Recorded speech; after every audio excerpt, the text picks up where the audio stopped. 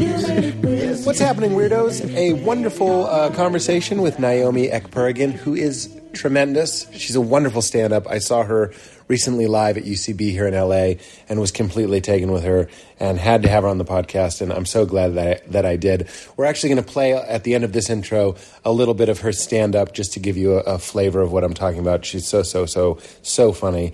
And as I always say, let's get to it as quickly as possible. If you want to see me do stand-up, April 12th is my last Largo show here in LA before I head to New York, where I'll be shooting and writing Crashing for the summer, which is super exciting. I don't know if it comes up in this episode or the next couple episodes, but I have to imagine it does. Me talking about waiting to hear if season 3 of Crashing is back. Can you guys hear that fire truck?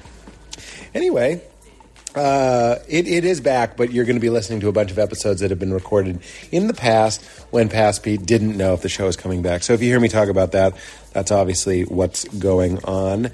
I do also want to give a mention to our Pete's Picks. I actually have an exciting update for the Alpha Brain Pete's Pick. You can now get a free bottle of Alpha Brain. You've heard me talk about Alpha Brain a bunch.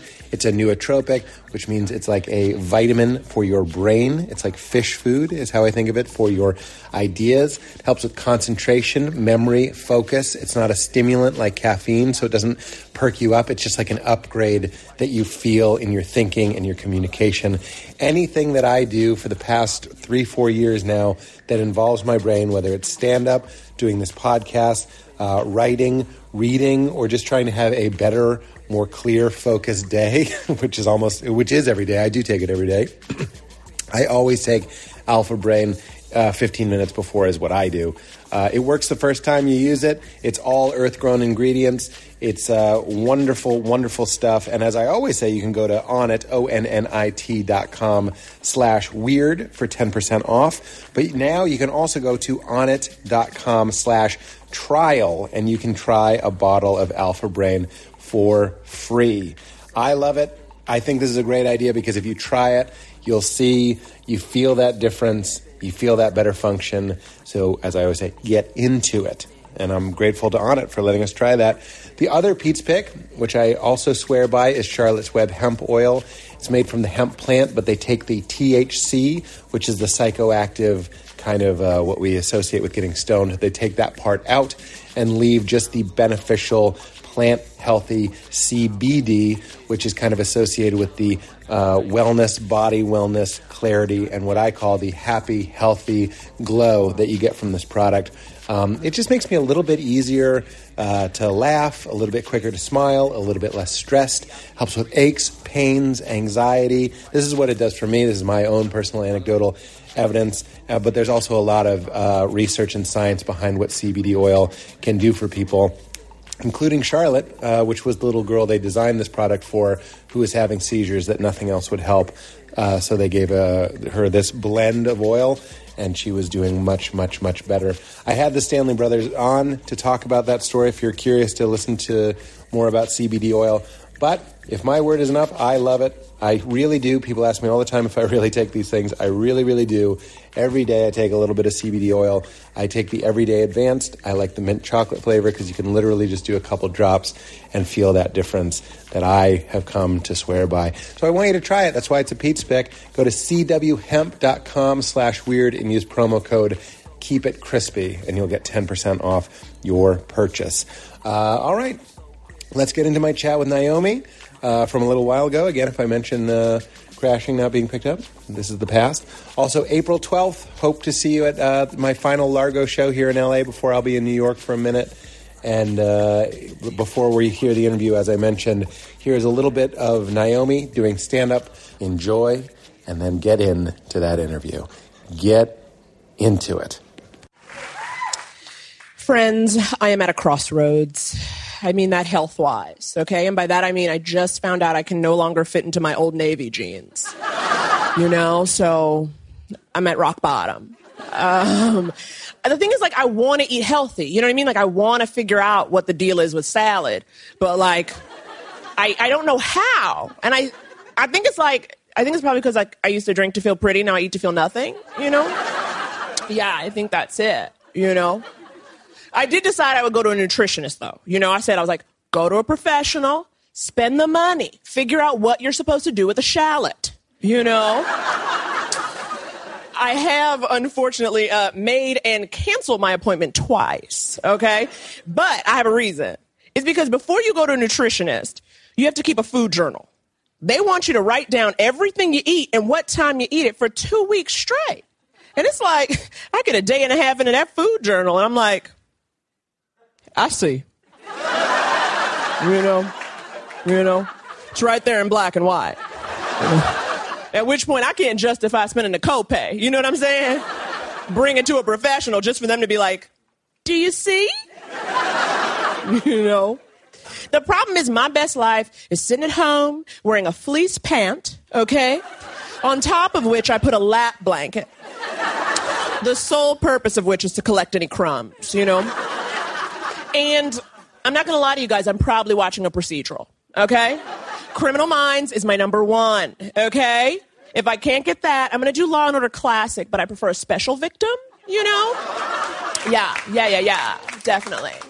You know, and if that's not on, I'll go true crime. You know, something like I Almost Got Away with It, Snapped, Killer Kids, Wives with Knives, you know? Or my new favorite, Swamp Murders. It's exactly what you think it is, you know? You find a body in a swamp, you work your way back. Yes. Best hour of my life. I'm telling you, I watch so many of these shows, I'm a damn detective at this point. You know what I'm saying? I done clocked my 10,000 hours and I can crack a case, you know? To be fair, it actually is pretty simple because every show starts the same way. You know, every episode starts with a white woman in peril, you know? It's true, and when you watch as many of these as I do, it starts to affect you. You know what I mean? You feel it in your heart, because it's like, white women, I want you to live, you know? I do. You know? So I feel like while I have so many of you here, I want to give you guys some advice, okay? A little hot tip for all you Megan, Sarahs, and Lindsays out there. Okay? If you want to avoid a serial killer, you got to stop with the jogging at dawn and dusk. You got it. Yes. Honey, if the light is low, you do not go. You know? When you're jogging at that hour, you got two options. You're going to find a dead body or become a dead body. Which is why I don't exercise in public. You know? If you're going to do it, at least bring a buddy. You know what I mean? Megan, bring a Sarah. Sarah, bring a Lindsay. Add a Becky. Now you're safe. You know? Jesus. I honestly do not know what I don't know why I watch so many of these shows, quite frankly, because they're terrifying and the real world is scary enough. You know what I mean? Because, I feel like it's like Donald Trump done let the racists out. You know what I'm saying? He gonna let them out their hidey holes. Like little bigoted meerkats, you know? I'm serious. It's happening now. I'm on edge. You know what I'm saying? If you are lighter than a paper bag, I am checking you. Okay? Yes. You too, Seth Meyers, okay? Yes.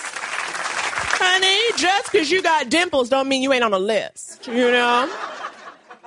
I'm serious, like everyone's a suspect, you know? And especially I find myself most on edge when I'm in Brooklyn because there's this breed of hipster, okay? This hipster dude.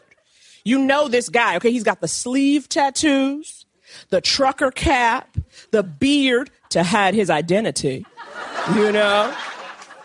And you know, if I'm walking down a street by myself late at night, I'm looking at him with side eye like, are you a white supremacist or do you brine your own pickles?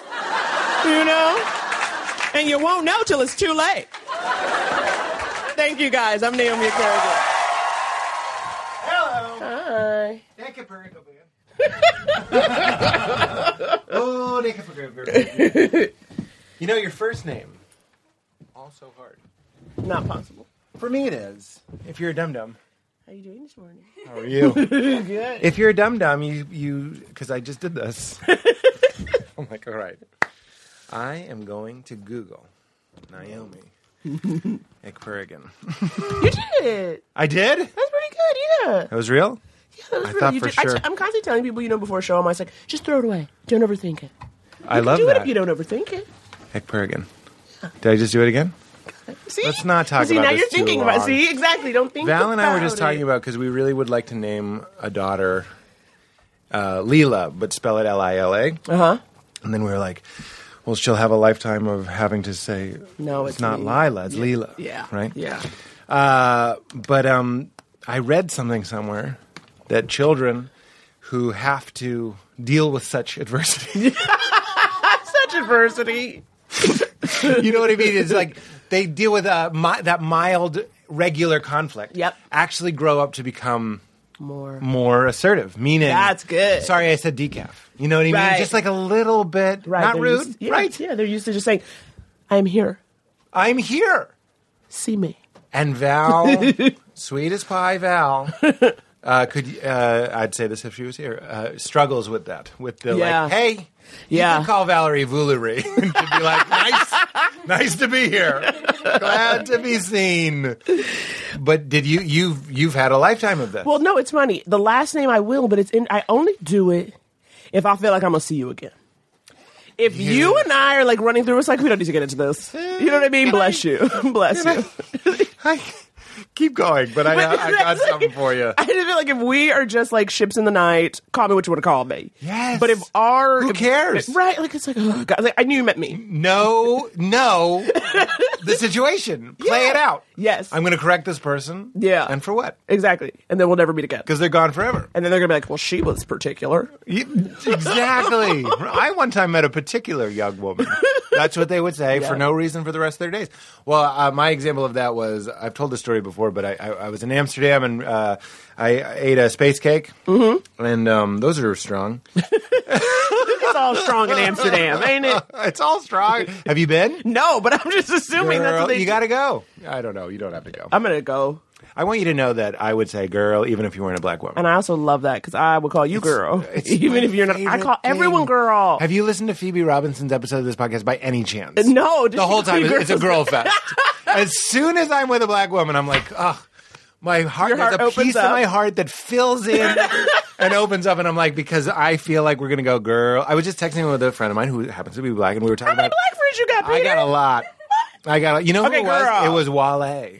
You know Wale? No. Because he was on my show. He's a hip hopper. Okay.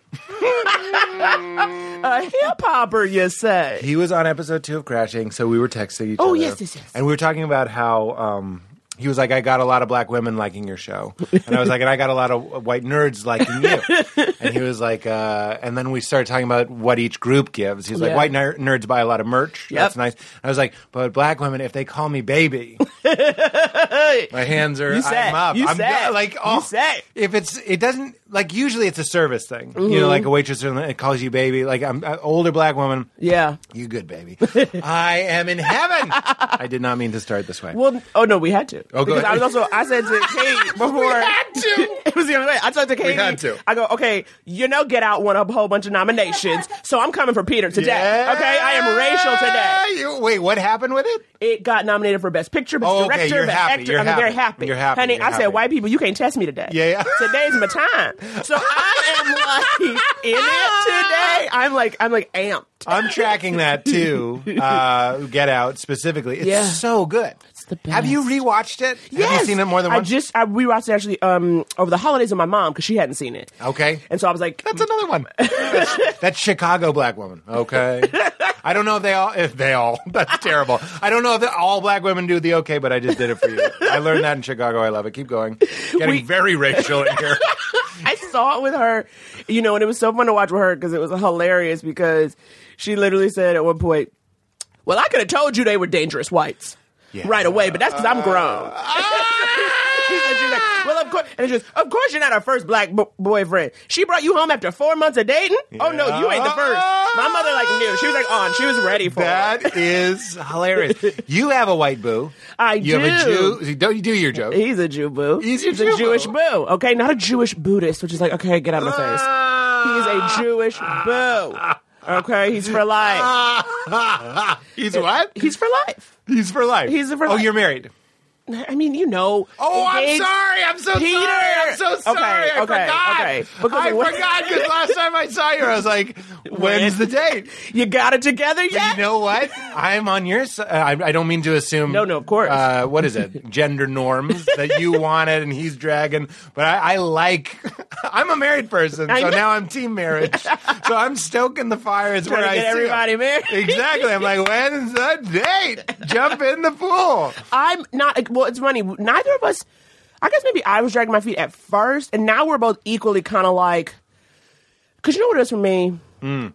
I'm not fucking quirky. Okay, I used to be a hoe. I want a fucking wedding. Okay, I can't do used the to be city a hall. hoe. You can't bury- I just wrote down hoe. He wrote hoe in his notebook, ladies wrote and hoe. gentlemen. Hoe. This is H-O. why in therapy they don't let you see the notes. He writes down hoe and underlines it 3 times. Hoe. We'll circle back to that. What do you mean you want a wedding? You just want a wedding. Right. I mean, as opposed to, we've been engaged a long time, so one might say, why not just go to City Hall? But I'm saying because you of that, want a I want to wedding. do the thing. I don't need it to be fancy, but I need But you want it. I want everybody to stand up when That's I walk the in a point. room. That is the point. Right. It's this because we've been married 2 months now. The ceremony is the thing. Yeah. And Mike Birbiglia, Yeah. who is one of my dearest friends, and I love his wife Jenny. They got married at City Hall.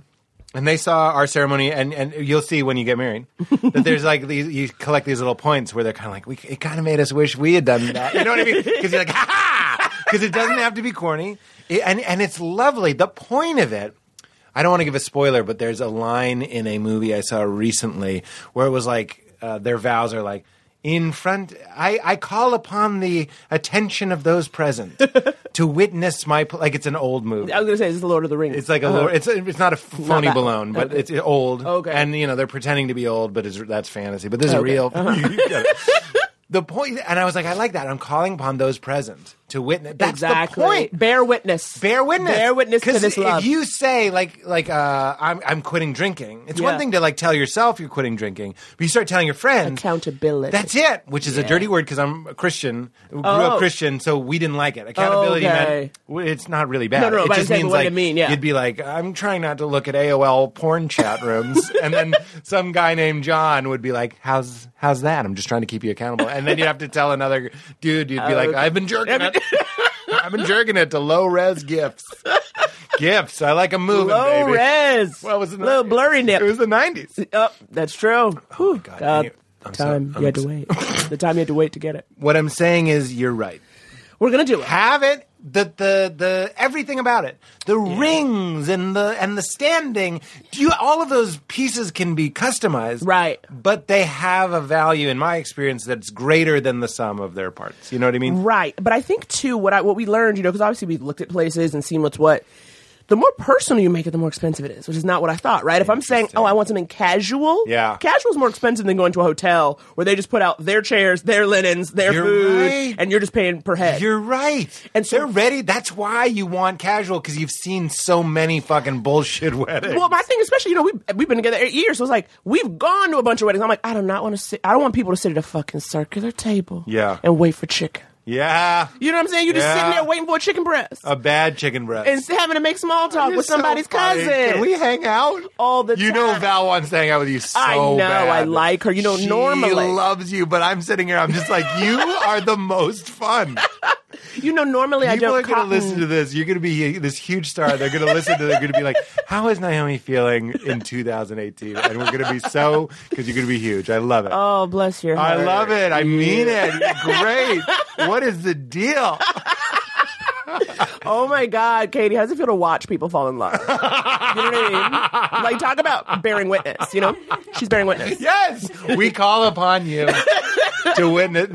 When we saw you, you're such. We'll talk about stand-up theory later. Let's keep talking about weddings. You've been together 8 years. Yeah. And you've been to weddings. My Yeah. friends, the post show, they had this joke about like if you go to a wedding with a girl or a guy, it advances the wedding, the relationship 6 months. And it does, because it kind of goes like, oh, right, this is what it's all. It's like visiting a graveyard. Like, it makes you live a little bit more urgently. You're Right, like, I will right. be as these are. Right. It sobers the relationship in a way, It's right? sobering. You're like, okay, do I want this with you? Can I see your face there? Which sucks, Yeah. because sometimes you don't. even though you're having a great time. You could be having all your needs met by a relationship. Yep. And as soon as you turn the is it forever screw, which is kind of unfair because some people just want a Susan Sarandon it. Right. You know what I mean? And just be like, I just like them. Leave me alone. I know, but then you got to make sure you're with another Susan Sarandon. You better You know make what sure I'm you're with a Tim Robbins. Honey, right? Like, you can't be like saying, you can be like, kind of hippie, free and loose, but If- you got to put that up front. And Everybody. you got to make sure the other person isn't just lying to you. Yes, because yes, yes, I've yes. been a person that lies about being comfortable with shit. I'm not that, Chill. but like being like, yeah, whatever. Right. Some people are so non-confrontational. Valerie, Yeah. like Yeah. that they'll kind of go with something and Yeah. make sure. Because if you're strong, that's appealing. So Yeah. if you're dating someone and you're just up top, I don't want to get married, I don't want to have kids, I don't even want to whatever. These are Yeah. my weird Yeah. parameters. That's kind of attractive. Men love that shit. And then you'll be like, okay.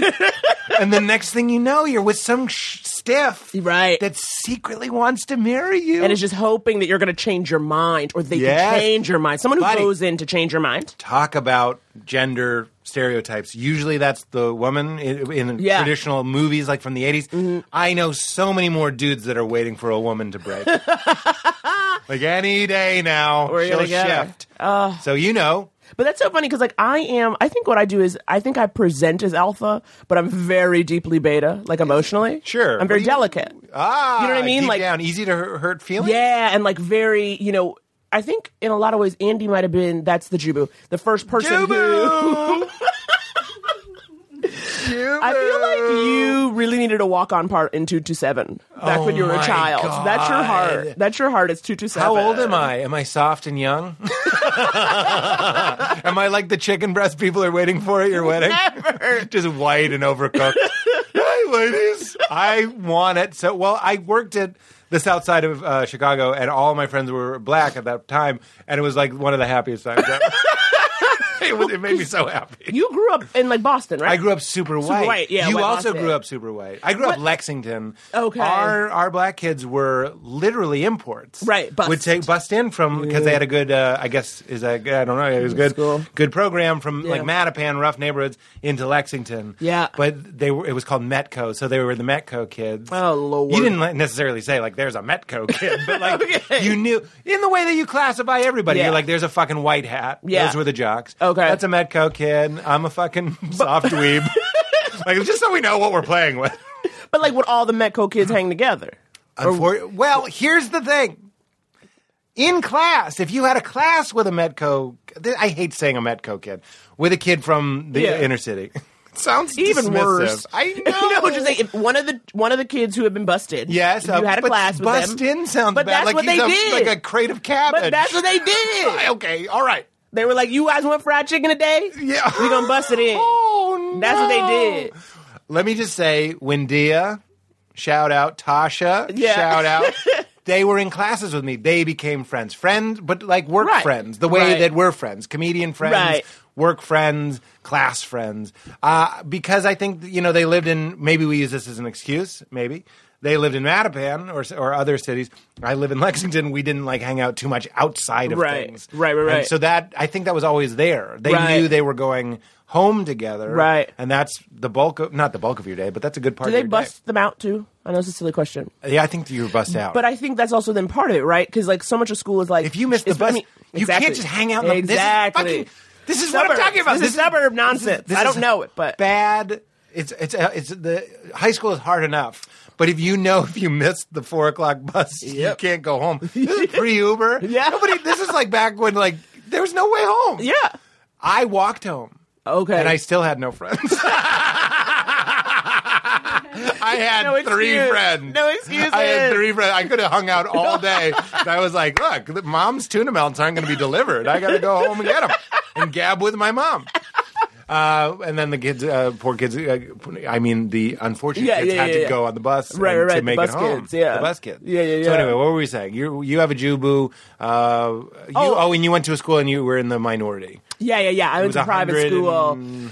Yeah, I was like, I feel like our graduating class was like 108, 110, and I might have been one of 8 or one of 10. That's great. You know what I mean? That's So like it was, a real. small. That's real small. It was small, and it was like, and I always say it's not just to be white, because whenever people want to get into their whole like race conversation, I'm like, well, you can't talk race without talking class, right? So what I grew up around, especially, was like rich kids. I'm talking Park Avenue, Gossip Girl types. This was in New York. Yeah, in New York. Okay. So I lived in Harlem.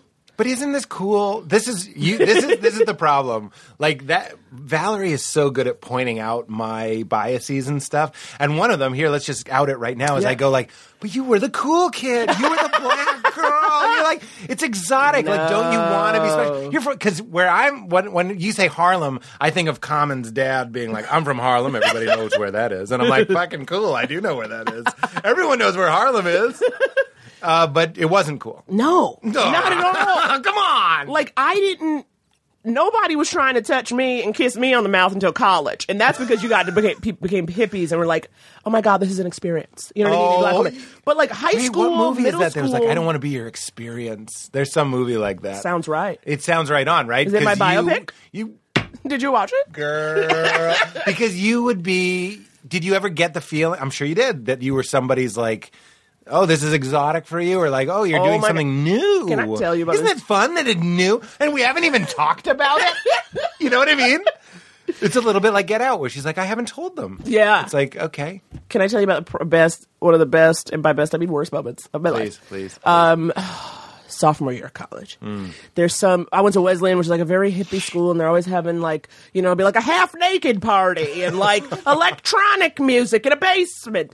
And it was some party at a house, and this like really cute blonde boy, he like literally looked like a Ken doll. I thought it was so funny. But he wasn't, I should have been tipped off by the fact that he was like not wearing a shirt and was just kind of like dancing to the music. Dangerous whites. A truly dangerous man. You know, girl. Funny Games whites. Did you see that movie, Funny Games? Those are some scary whites. I didn't like those. And we're dancing, and then like we start dancing, and then because it's college, we start kissing as we're dancing. And then he goes, I've never kissed a black girl before. Okay. Now that's when I should have danced away. That's when I should have danced away. But again, at 19, I didn't have I wasn't self-possessed. How are you I didn't have the supposed wherewithal to know? Yes, I didn't know what to do. I I didn't know what to do, and so I was kind of like, cool. Like I was going to say what do you say? And then, Had you kissed a white boy before? of course, That's who was there. I mean, that was what available to me. That was what was available. You should have been like, I've never blown an Asian. We're all danced learning. We're all learning here in college. And then danced over to an Asian guy. That reminds me. And then just like leave. I've never high-fived a Latino. You walk over to one and high-five and come back. It's a night of firsts. Oh, we're writing your pilot. This is your pilot. We go Oh my God, voiceover? It's you explaining? everything, right? Who plays little you? I don't know. We'll find her. We'll find her. We'll find her. All right, keep going. But then he goes, so we go back to my room. Wait, it goes well. Well, I'm an idiot. So we go back to my room and we're, starting to do things. Uh-huh. And then he stops. Like he's like, wait, I can't do this. I really am gay. I'm up in this piece, Peter. No. I didn't. You know what my guess was? What? I'm racist. I thought he was going to come out and be like, I can't. I thought I could, but I'm very racist. It was like, literally, I'm like I'm topless really in my good. own bed. Never more vulnerable. Yes. Never more vulnerable. Okay? Yes. And I was like, okay. That's like, Okay. that's the real life version of sending someone a nudie, texting a nudie. I think I'm using Nudie, the yeah, terms that is- correctly. that's The kids accurate. like texting each other nudies.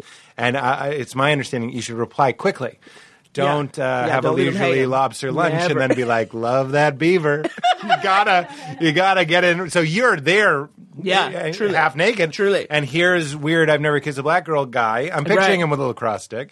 And he I believe he says, played lacrosse. I'm really gay. Yeah. So And it was just- he was like, I'm not making this up. So it's like, I was like, no wonder, it's like so many, like, no wonder you were dancing shirtless like a go-go dancer at the party. I should have known. What are you Very doing? Call Me By Your Name. He's doing the cool 80s moves. I know. I was like, what are you doing by yourself? And then I was like, I'll talk to him. Why do I do it? I'm like, This is you.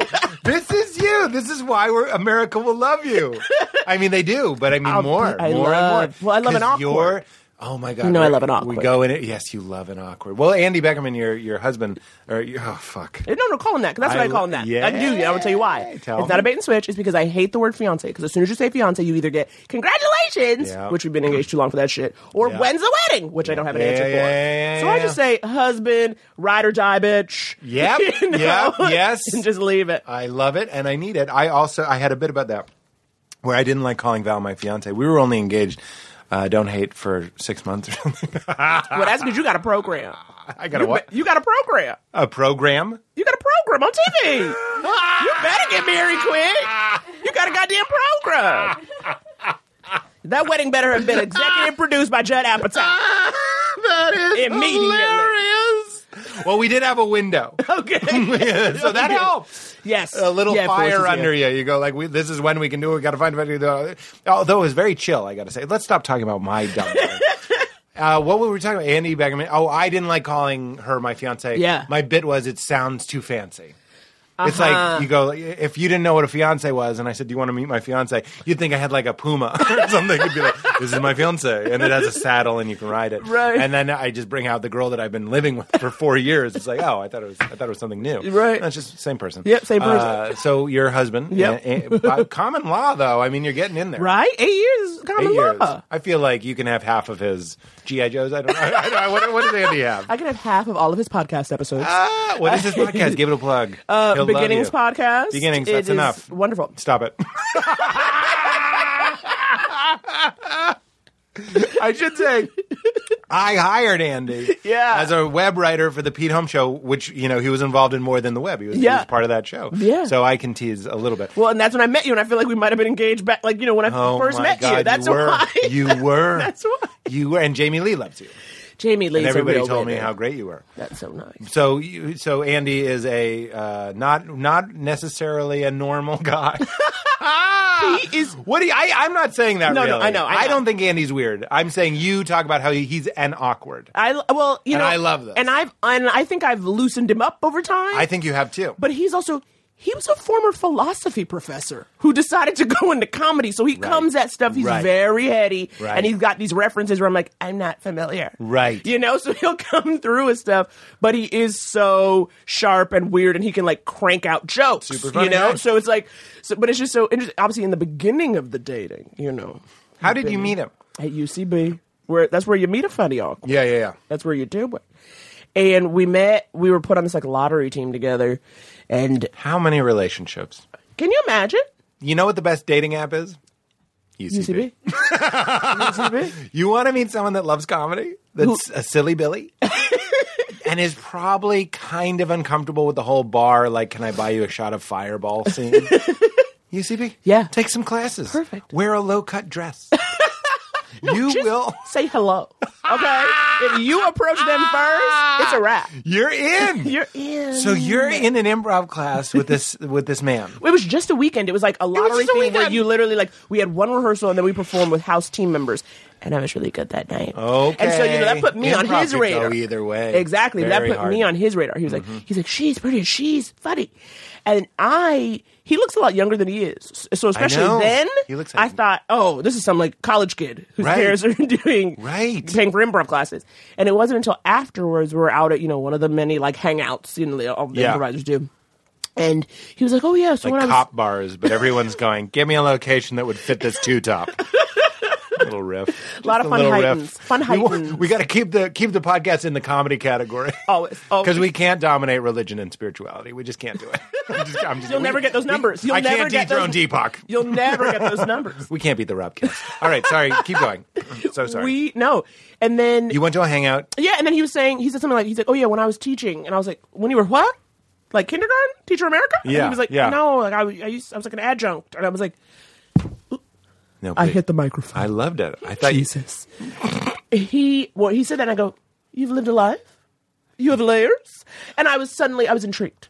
I was intrigued. You have a joke though, because Which one? You go, what is it? You go, give me no eye contact. And Oh, something yes. like Well, that. honey, with an awkward. I say, With an if you're awkward. on the spectrum, I'm into you. Yes. Okay? Because the thing about an awkward is you 'Cause I can have family graft a members personality who are like, onto yes. them. You know, when you've got that guy who's quiet and looking down, you're like, he's a good listener. He's into me. And it's like, no, bitch, he's counting the tiles on the floor. And that is the truth of it. But he's a pot wherein you can pour Naomi, your Naomi-ness, and just be like, yeah. And there's also something, I think that person who isn't as emotional, of course, or isn't as connected to emotion, however it manifests, they're a steadier person. Yeah. Right? Whereas I get rocked by every little thing. It's like, I didn't get a response to this email. Right, you know? right. You want that solid person. I always think of Maria Bamford saying she, at a time when I don't know when this would have been, but she was getting married, and I was like, is he a comedian? And she's like, no, Steady Eddie. And I was like, oh, that's weird. I don't know why I thought that was weird, because I've only dated one comedian, but I was just kind of like, oh, that's odd. Yeah. But now I totally get it, because with Voolaroo, Yeah. I get, like, I spin out way. I'm 38 now. Okay. Things have relaxed a Yeah, little bit. yeah. But especially when I was younger, I definitely wanted somebody that wouldn't freak out as much as me. Yeah, definitely. So I'm with you. Now you have a guy who's counting the tiles. Do you think he's... I guess He's it's not our counting business tiles to anymore. say that he's on No, the he's spectrum definitely or not. Definitely not. But, you know, for Yeah. instance, when we first met,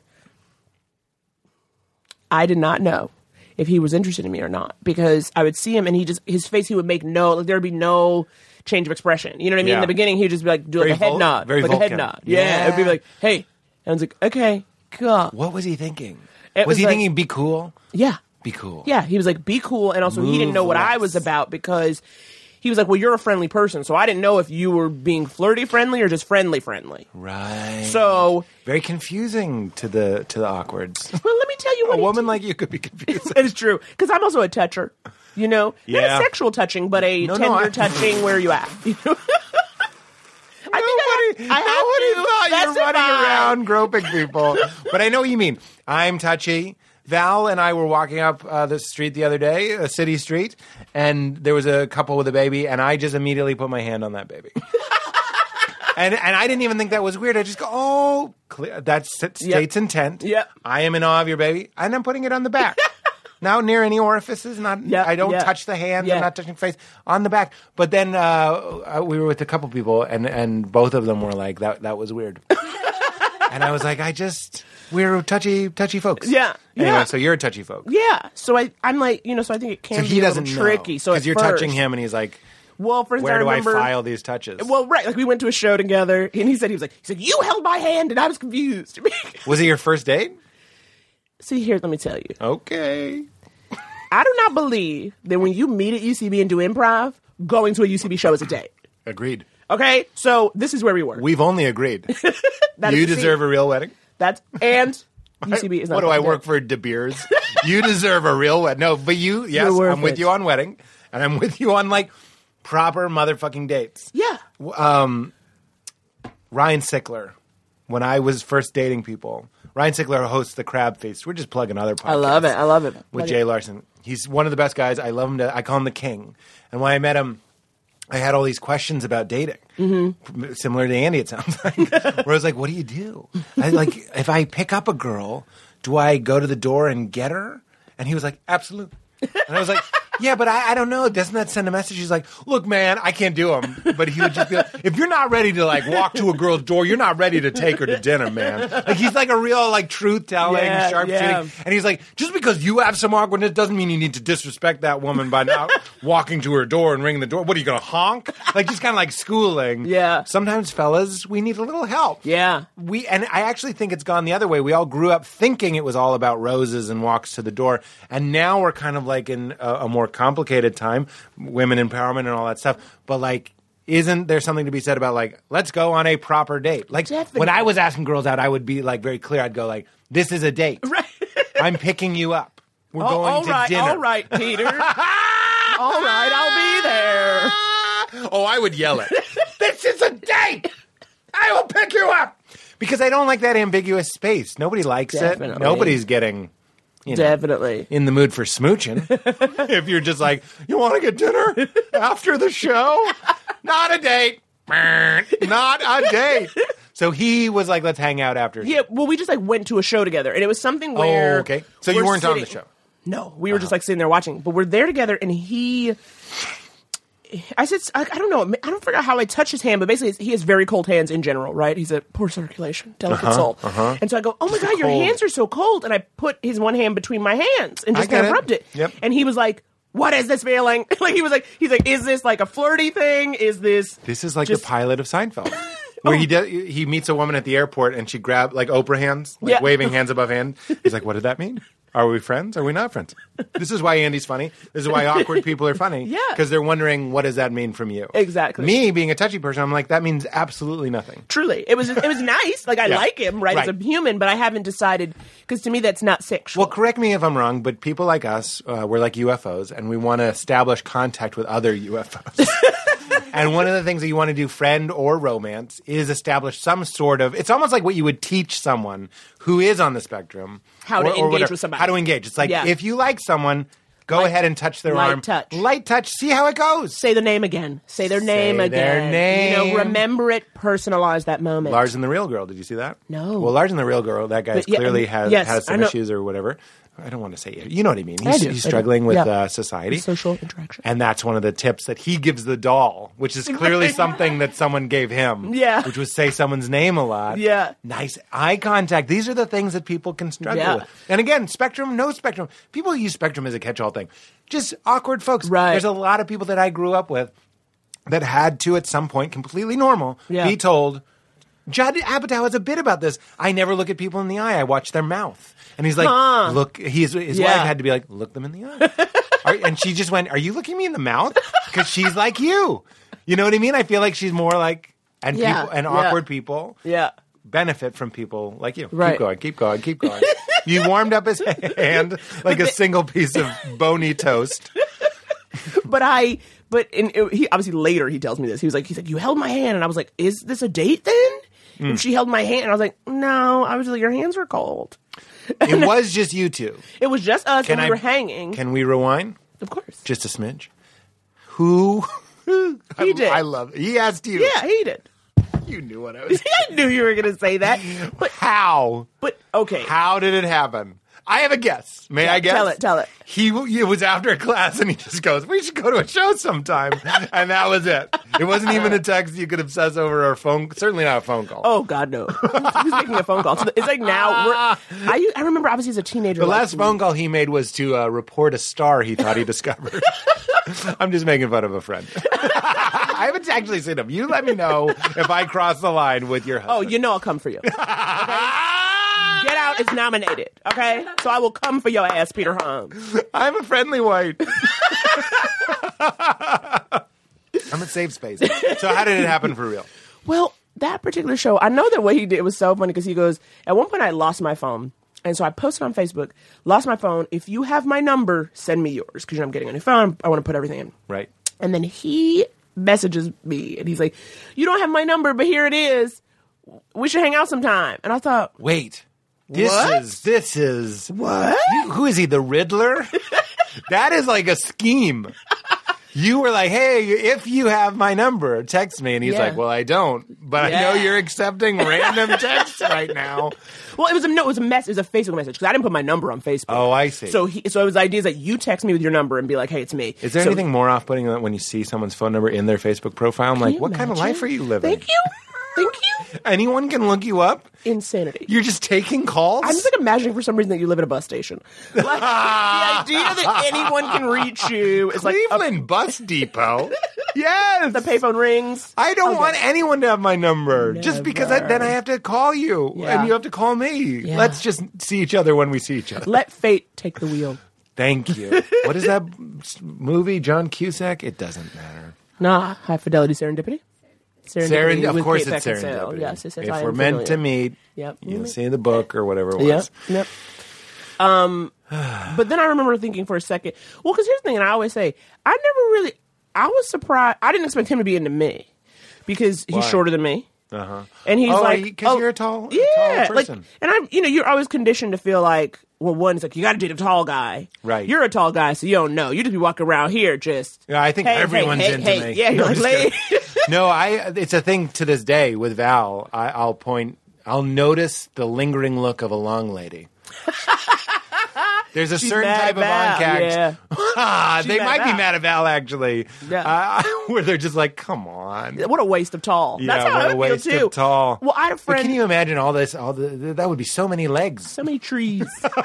I love two trees together, intertwined. Well, you're thinking this small philosophy man No, he doesn't likes want to me. be with this touchy bread warming woman. Yeah, and also because obviously our personality, I was so much a lot. I'm a lot. Have in you general. calmed down? No. Because I don't think you're too much. Well, that's very nice, but you're also a lot. That's right. So I think it's like you do a lot. Yeah, baby. that was a high five. I'm pretty sure everyone listening knew. But two people who are a lot just high fived, and a whole universe was birthed when we high fived. Okay, yeah, because I wouldn't be able to diagnose another person who's too much because I myself am too much. Yeah. All right, It's but fine. you're saying, hey, maybe I'm not this person's speed. He seems a little more like a cup of tea and a book person. Yeah, or just like not a cup of tea in a book, but he's more like some British comedies I've never heard of. Right. And He's obsessed with, I don't He's know all the this. British things. What's the British one where people are inside their heads, like you hear their inner monologue? It doesn't don't matter. It's know. called like Peephole or something. Oh, Peep Show. Peep Show? I know. Yep, he watched Peep Show. I've learned about Mighty Boosh. I've learned about who Matt Berry is. I didn't know Yeah. about that. I'm like learning all this stuff that I never did. That is a specific human. If Yeah. we were writing a script, which we are, called whatever you want to call it, your It's called pilot, Night of Firsts. when you explain who your boyfriend character is, you have to explain that he's obsessed with British comedy. That's it. I'm sure you already know this because you say it in your act probably. That is such a thing. That's Yeah. such a person. Yeah. It's Yeah. like not just the knights who say knee. He's like, there's something about it. It does it for me. So here he is, not a book and a tea. He loves British comedy. Yeah, and so I didn't assume that. So we were interacting, and I have a tendency to treat both genders the same. That's where girl kind of comes from. Like, I'll call a guy or a girl, and then when you hear, like, and it's interesting, because you could tell somebody's lame if you call a guy girl, and he's like, no, I'm not. I'm like, okay, so you're lame. Bye. Yeah. Like, it's a very quick I'm litmus just test. cannonballing into the Grand Canyon if that happens. Oh. Can we also take it a step further? If you're a guy and you walk by a group of guys and you go, ladies, go ahead and jump into Vitamix. Like, we don't need you. That's over. The idea of like, wouldn't it be weird if I called these guys women? I'm not even trying to win points with you because you're a woman. I'm just saying it's not for me. Yeah. So keep going. So, what was I even Where are saying? we? We're just I don't talking even about know. I'm just like, I didn't know. I didn't how think he he was in- asked you. You put it on Facebook. I just wasn't sure. I and didn't you think it was didn't any like you because you're a lot. I didn't think it was any date. I didn't think it was anything. How And- you 'cause- said you were hoeing it up. You were hoeing it up. When I say hoeing it up, I Yes. mean not having the standards I should have had as a strong black woman. Okay, Okay?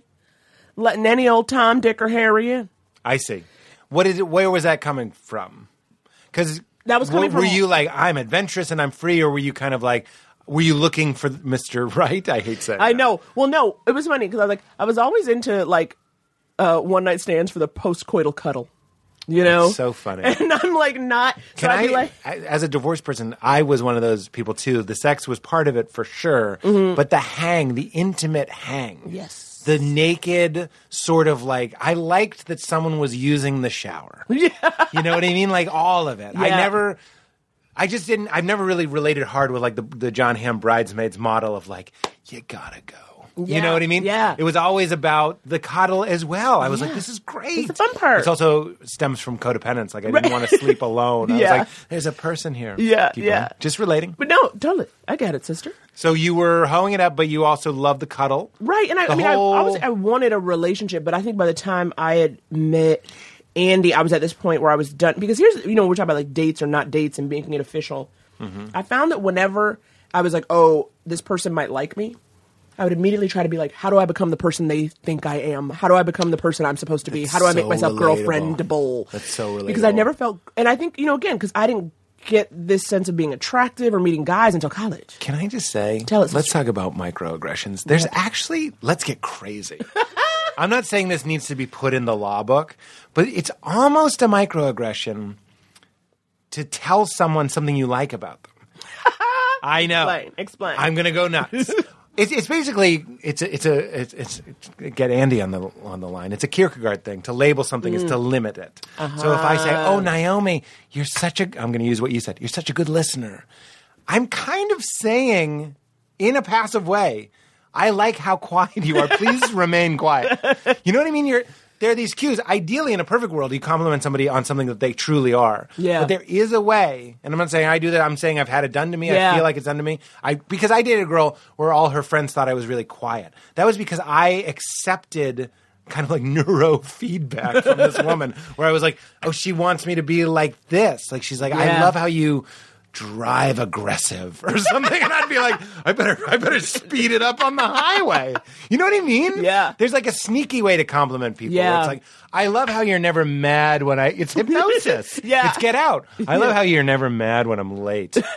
But I am mad. But I just didn't say anything. Well, Yeah. also, it gives you that sense, at least to me, you realize you're being assessed. You're being assessed. It's And- like when I wrote down, oh. And I said, okay, he took it in. Yes. He took it in, and we're going to circle back. But you're naming something. Yes. And that does limit it. That's why, like, all jokes aside, when he goes, I've never kissed a black woman before, you're going, Right. shit. Now, Now- I guess I'm other. I'm this thing. Yes, I'm the black woman now. Exactly. And I got to give him the kiss of his life. Right. And it's all like on the record. And then like, you're on the record as my shirtless white guy. It's the opposite of freedom and like spaciousness. Yeah. It's not just like, let's be, it's like, let's talk about what we are. Right, I'm right. from Rochester. You know what I mean? All right. I think you get what I'm saying. So Yeah. we're somewhere in a story too. Well, this idea that when I met him, I was just at this point where I was like, I'm done like making a special for dudes. You know, be like, there's a love possibility, I better put it on. It's like, fuck it. This is it. This is the pilot. This is it. This was my time. the midpoint of your pilot. We open with the montage Where I of take his off day. the Spanx Yes. and say, fuck it. What a scene. That's Your the moment. Spanx off, Off. hitting the wall. Fuck it. True freedom. But how True many freedom. times have we kind of heard that story of like, it's like a Seinfeld plot almost, where George is like, I'm going to just say the opposite of what I think. Because we're always trying to be who we think people want us to Yeah. be. But then ultimately it becomes very attractive. Kind of going back to what we were saying about when someone's like, these are my boundaries. Right. It becomes Right. more attractive. Right. So you did have that moment. You were like, I'm done I was playing. like, I don't care anymore. And it was one of those things where, so we had hung out, we were friends. Andy and I, we probably G-chatted for like 6 months. Wow. Before we actually kissed or something like that. We were legit friends. I would sit at my job, which I hated. Yeah. He was like back and forth between jobs, various temp jobs. He'd just be Yeah. like at the computer. So we'd both be like, what are you doing? I'm bored. I don't care. Like, and so of course, Right. you're sitting there bored. You just start to talk about nothing, anything, Yeah. everything. Can I also say, Always. reading a book. You're so fun. I'm reading this book about how office environments are very sexual because they're designed by humans Yeah. to minimize stimulation. This is in the book, apart from a houseplant. Yeah. There's nothing living. I've had a joke. It reminded me of my own joke. You wear suits because it's harder to get naked. You can't wear sweatpants, no undies. Yeah. That's one swoosh and we're in. You know what I mean? Or out, whichever it is. And then, so you're trying to make it this very sterile thing. So sexual tension in the office. Yeah. And I've experienced this. In the few times that I've kind of been in an office, there's this like gray carpeting and the lighting is always the same. fluorescent, The yeah. temperature is always the same. It's literally trying to make you forget that you have a body. Yeah. Because you know your body, you only really notice your body if it's cold or if it's hot or if Right. it's this or that or being pinched or touched or warmed by two other hands. So I get it. You are here. You're a living, vivacious, too much with love woman Yeah. at a fucking desk. Yeah. Ring the injustice gong. This fucking sucks. Yes. And I feel for all our brothers and sisters listening now that are at know. jobs like You're that. at jobs You're like not alone. You're not. You're not. And who knows what's coming down the pike for you? I hope it's something that's more life giving. More life-giving. I hope that when you get up at 5:05 or 6:05, depending on your hours, you are finding a way to replenish your soul. Yeah, that's you it. got to replenish the soul. That's the goal. honey. And maybe these laughs. will You know, help a little hopefully. bit. A couple laughs. Well, I think one of my old coworkers listens to this in that because I know when Andy went to work for you, he suddenly thought Andy was like the coolest person in the world, and so he must have listened to the podcast. Oh, at the that's time. fun. So I worked in an art magazine. I was you an worked in editor an art at magazine. American Artist magazine. I was the personal editor of Watercolor, the leading that- quarterly publication for water media techniques. Is this true? This was a real job. I could show That- oh, you I believe you. mastheads Who of would make my that up? picture being like fun with gouache? And I would like be Do you like, like- I got yes. acrylic this month. Runny paint on thick paper. So that was you, and now I'm picturing a more colorful office, I hope. But it was still stiff. Yeah. So yeah, we had kind of bright walls, but you still stayed at your desk. It was like Freddie Mercury, but he's like, hello. Like he's wearing a jumpsuit with rhinestones, but he's like, Right. oh, I need to talk to you about I can't even do fake office. But it's like, are you sure there isn't a serial comma here? I'm like, sure, put it there. I don't know, a hyphen. Whatever we need in this. But it was that kind of stuff. And also, I didn't know about art, Pete. Oof. So How did you get the job? Well, that's how old Well, hello, sister. But, I started obviously as an assistant, and then, they moved me up. The thing was, it was a lot of interviewing artists. So I could talk. do that, Yeah. right? Like I could get you to tell me what your process was Right, and then right, basically right. transcribe it. There's a certain type of person that can fake a lot of different things. Yeah. We're called sociopaths. Shapeshifters. Shapeshifter is truly what it is. I'm convinced I could give like a professional massage. You know what I mean? I'd be like, you see that tension right there? You know what I mean? Like just act like you know. I think I could give a TED talk on economics. That's hilarious. Don't know much about economics, That's but if I hilarious. look wiki economics, Yeah. I would get the base and then make it fun with stories. It's a certain type of brain that would rather debate why a donut is actually healthier than a bagel with no background. No and doubt. you'll be like, I'm fine with this. Yeah. As opposed to like chatting to your own mother.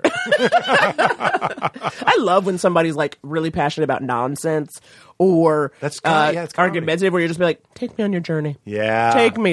If it's a strong enough, if you're a strong personality on stage, I don't want, I like when people have energy on Dig stage in. and are happy to be there. Right. And are, do not give me your monotone nonsense, okay? Yeah, who needs it? If you are not here for the Yeah, stage, yeah. go write a tweet. You Give me your best. go write a tweet. Right? I'd read Do you it. know there are other ways to do this shit? Go write a tweet. That is such a great heckle, by the way. Go write a tweet. I hate when people don't adapt, don't fill the room. Yes. Even if it is with the monotone sort. Like Steve and I would fill the room. Yeah. But bring it in the Right. way that you can bring it. Completely Exactly. agree. It also goes back, you like people that dig in and get passionate and play. It's like calling a guy girl, and if you stop there, it's like, okay, I don't know play. everything I know. Yeah. I know everything You're I no need to know. fun. You're no fun. You're no fun. No fun. And you gotta play. Play it You up. gotta play. It's been interesting, since moving to LA and kind of doing shows where, I love, needling whites. Needling whites. And I find that a lot of Wuthering the, Heights. needling whites. That's the pilot. That's the pilot. I find sometimes the audiences, their butts are a little tighter. They're not as used to being kind of called out or going on the journey With of white. white Needling people. white, But I'm yeah. like, okay, can we talk about how you have people crazy? Yeah. In New York, I think people are more accustomed to it. Maybe because Totally. New York, you know how it is. Just the style of New York is we're all under siege, kind of regardless. Right. There's a constant barrage of living here. Yeah. It's like meteors coming at you, and Right. sometimes it's homeless vomit, and sometimes it's a drunk gaggle of women, or whatever that you're stuck behind. Yeah. Lots of things are happening. It's a shared experience. What sucks and what breaks my heart about that is my father is sort of that way, but nothing makes him laugh harder than if you get into that pocket where you're calling him on his shit. He'll weep with laughter, but they might be resistant to it at first. Yeah. And it's what cues are you looking for? Yeah. What do I have to say so you unlock understand you. that I'm just joking? Right, we're that I'm fucking actually around. loving you. Exactly. This is me loving. I get So it. it's been so tricky, and it's just funny because It's even black church, the stereotype of black church, feedback. You know what I Right. mean? People checking in, helping the performer build a momentum to get to a place. To get to a place. Yes, sir. That's right. I'm listening. I'm here. preach on it. Exactly. You're like, okay, I should keep going. White I'm church into is it. this could be great or terrible. You He's don't got a know. point, I guess. As a needling white, I love this. Sorry, I'm excited No, but I'm about everything trying you to say. figure out. I'm trying to figure out what to do. It's funny, I was just at Sketchfest in San Francisco, and they, I think, are a little into being needled. That was kind of fun. It's interesting. San Fran can go either. It can go either way. It can go either way. I think it's an age thing. Obviously younger people. Yeah. I did 2.5 hours of the Punchline, and it was like, oh, you guys are fun. You're here on a journey. But also, I was on a show. It was me and Marcela Arguello, another comic, and I said, honey, if you're here for Naomi Ekperigin and Marcela Arguello, you better be loose. Yeah. Okay? I was like, if you are delicate, take a walk around the block. By the way, what you just said is all my dad would need to soften. You know what I mean? Okay, It'd yeah. just be like, okay, I guess we're off. But they need some sort of you Somebody was just telling me, Val was telling me, that when an airline gets on the thing and says, we know you have a choice of airlines and we appreciate you choosing Delta, they're actually saying that for legal reasons because they're reminding you of the culpability that you have in choosing Delta. So if something goes wrong, like let's just say a delay. It's your fault. They're like, you chose Delta. You chose Delta. Like, thank you for choosing Delta, but also, it's like how there's a contract on the back of movie tickets that basically, if you read it, it's like, well, anything could happen. And it's your fault. Enjoy fucking Ladybird.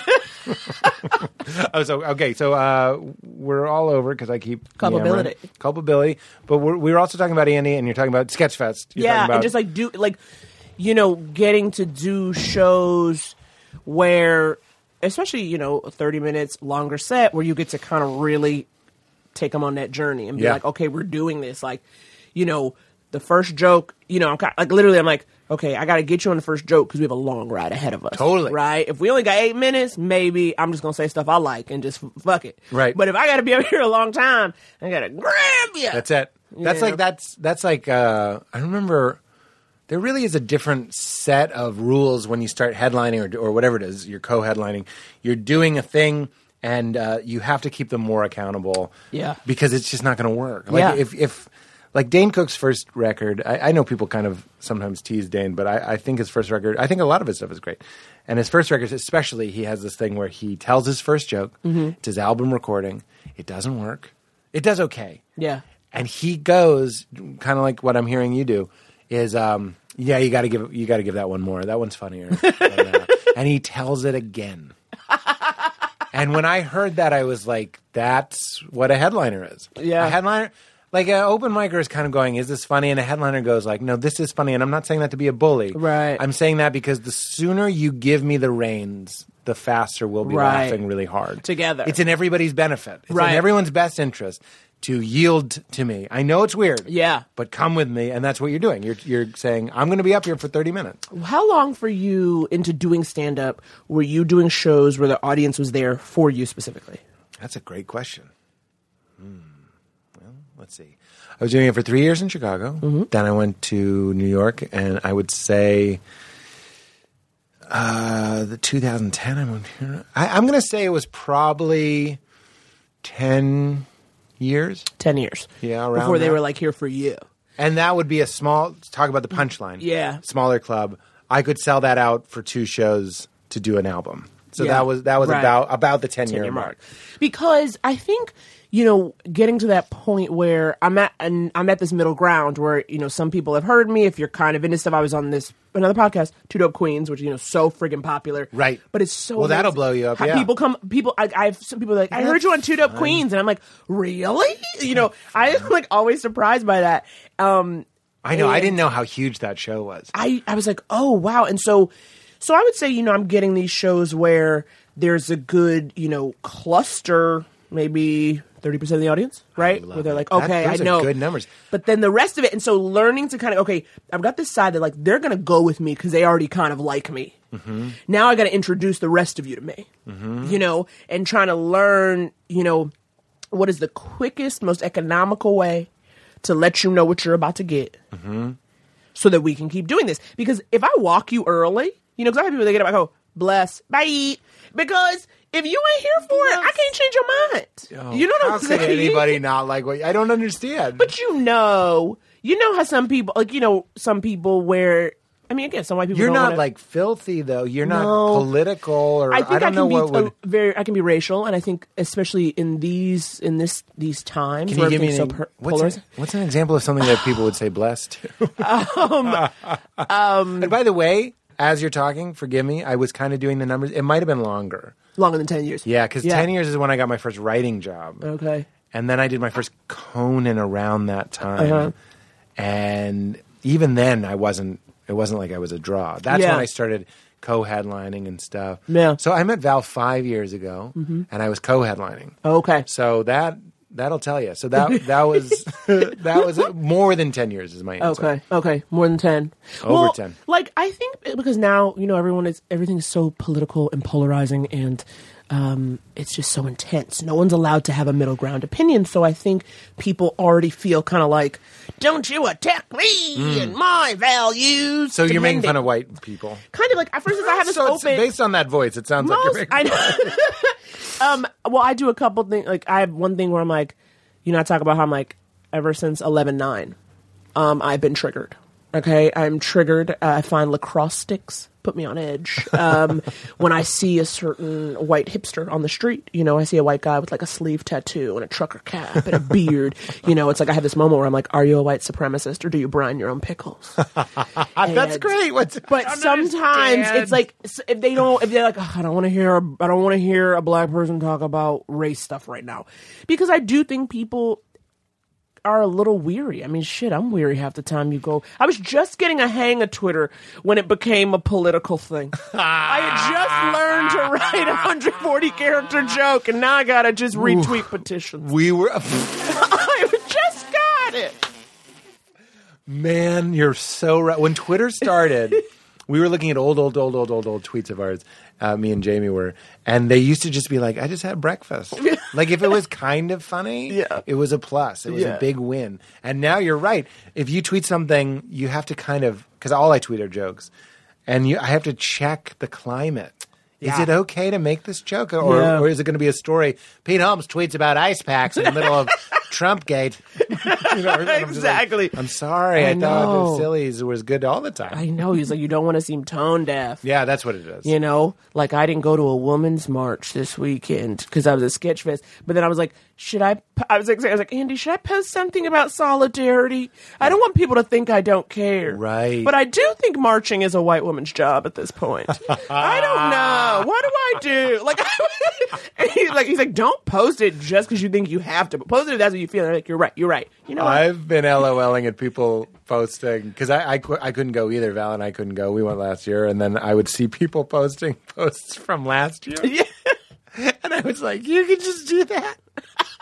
You're allowed to just put, like, somewhere, like, other cities. It's like, that's not even LA. That's another year. I don't understand. Could I post, like, me just, like, walking to the store? Yes, and that's just be a march. like, I am marching It seems like for a bit. ice cream. It's like, as a black woman in America, every walk I go on is a march. Like, I'm glad you can. I got on sketches with a hole in them, Peter. Okay? Because they are best for walking. So, every walk is a march, sister. I've missed my calling. I should just write for you. I'm just kidding. We were, again, a lot of fires. I want to talk about stand-up. Well, let's give Andy a rest. Yeah. You're so funny. Thank you. How did that happen? I'm just kidding. No, I mean, like, by the way, there's a scene in Crashing where I say that to Jamie Lee. Yeah. And people read into it. Now, everybody's been very nice. Yeah. But people read into that I was saying, you're a girl, how are you funny? Which is not what I was saying. Yeah. I was saying you're a beautiful girl, so why are you funny? Like, you should have Yeah. taken, like, an easier path. Right. You know what I mean? Just like, you don't have a... Yeah, So you got positive reinforcement early enough Exactly. to not need to do this. Exactly. But no part of it was like, you're a lady, why are you funny? Other people were saying that, but one of the things we were going for was that in their relationship, they don't really have that dynamic of like, gee, you're a lady? We're trying to flip it. She's better, she's more successful, whatever. Yeah, you're the delicate one. So I am not saying that to you No. as a woman. I'm saying that to you as a human. You went to a school in Harlem. Or, no, you're from Harlem. When did stand-up start? When did comedy start? So comedy started in college. I did improv in college, but we would do. You have to audition for that? Yes, I did, and that was kind of my first time. It was like literally freshman year, and of course, everyone's like, "You're funny, you should try this," and I was like, "Sure, I should try it." Right. And the first year, actually, I did not make it, but I got a call back, which was good. And I remember distinctly, I was doing a scene. We had to leave, and they were switching out people, but they closed the door, and I heard them all like saying the lines I said again and laughing. And it was at first like, oh, like I'm sticking. They like me. And Do then you remember the line? I don't. Yeah. I don't at all. But then at the end of the year, like, I saw one of the guys from the troupe, and he was like, "Are you going to audition next year?" And I was like, "I don't know. Should I?" And he goes, "Yes, you should." And I was like, I was like, and so. Then you kissed him and he went, I've never kissed a black girl before. And you're like, oh, come on. Yes, and as long as you're not a homosexual in the middle of our lovemaking. In the middle of our lovemaking. Are you a homosexual in the middle of our lovemaking? That's a pre-lovemaking discussion. Trust me, truly. Yeah. Truly. Before the bra hits the floor, go ahead and throw out an "I'm gay." Do me a favor. I'd do it for you. Truly, right? Yeah. You don't want a dick coming out and then go, "I'm a lesbian." Yeah. You're going to feel judged. So judged. Yes, So stressful. Yes. Beat it.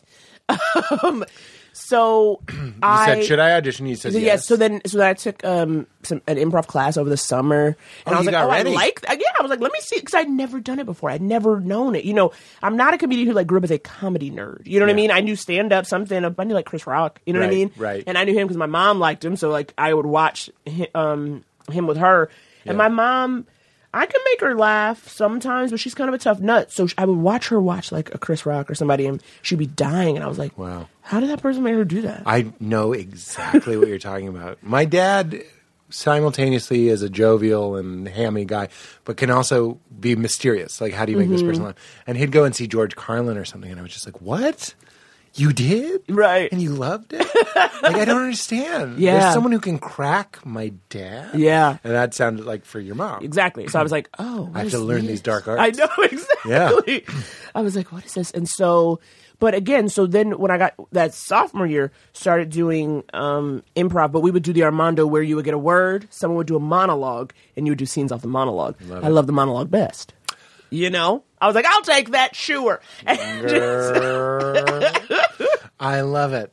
Yes. That's how it started. I love how comedy finds people. Yeah. It goes, okay, you're probably best at that. So you don't do improv anymore? No. I mean, again, when I met Andy, that was the tail end of it, because at the time I wasn't working, like I was doing improv as like a thing to do and to meet people. But, you know, improv, it takes too much to get off the ground.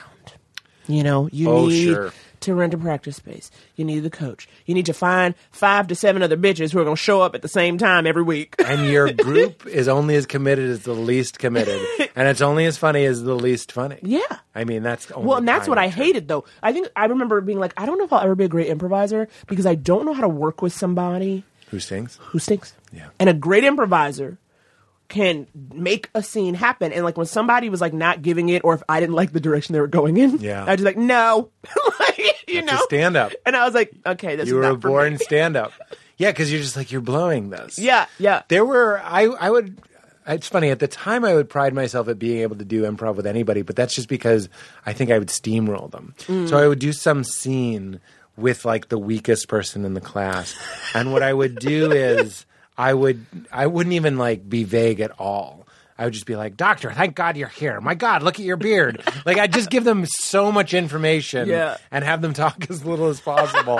Because every time they talk, they'd ruin it. They'd be like, I want to have sex with dogs. And you're like, all right, we're going to pretend you didn't say that. That's so funny. It's like, doctor, you're drunk. And then you just discount everything. Oh, that was a thing. That was the best I would way. do like, you're crazy. Oh, it's crazy, Uncle Eddie. This is the control freakness of the stand-up.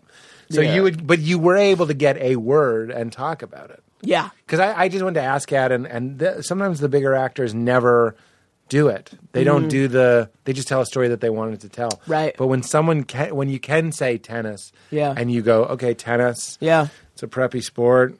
I went to a summer camp where they didn't have tennis. I remember Exactly. thinking there was going to be tennis, and then you go on about it for 5 minutes. That's a real skill, but it's an openness and a freedom that you have. And I will say, I think improv did help me with the stand-up, right? Getting looser and being able to kind of let it go, right? But lately, that's what I've been doing because I'm like, I need new material.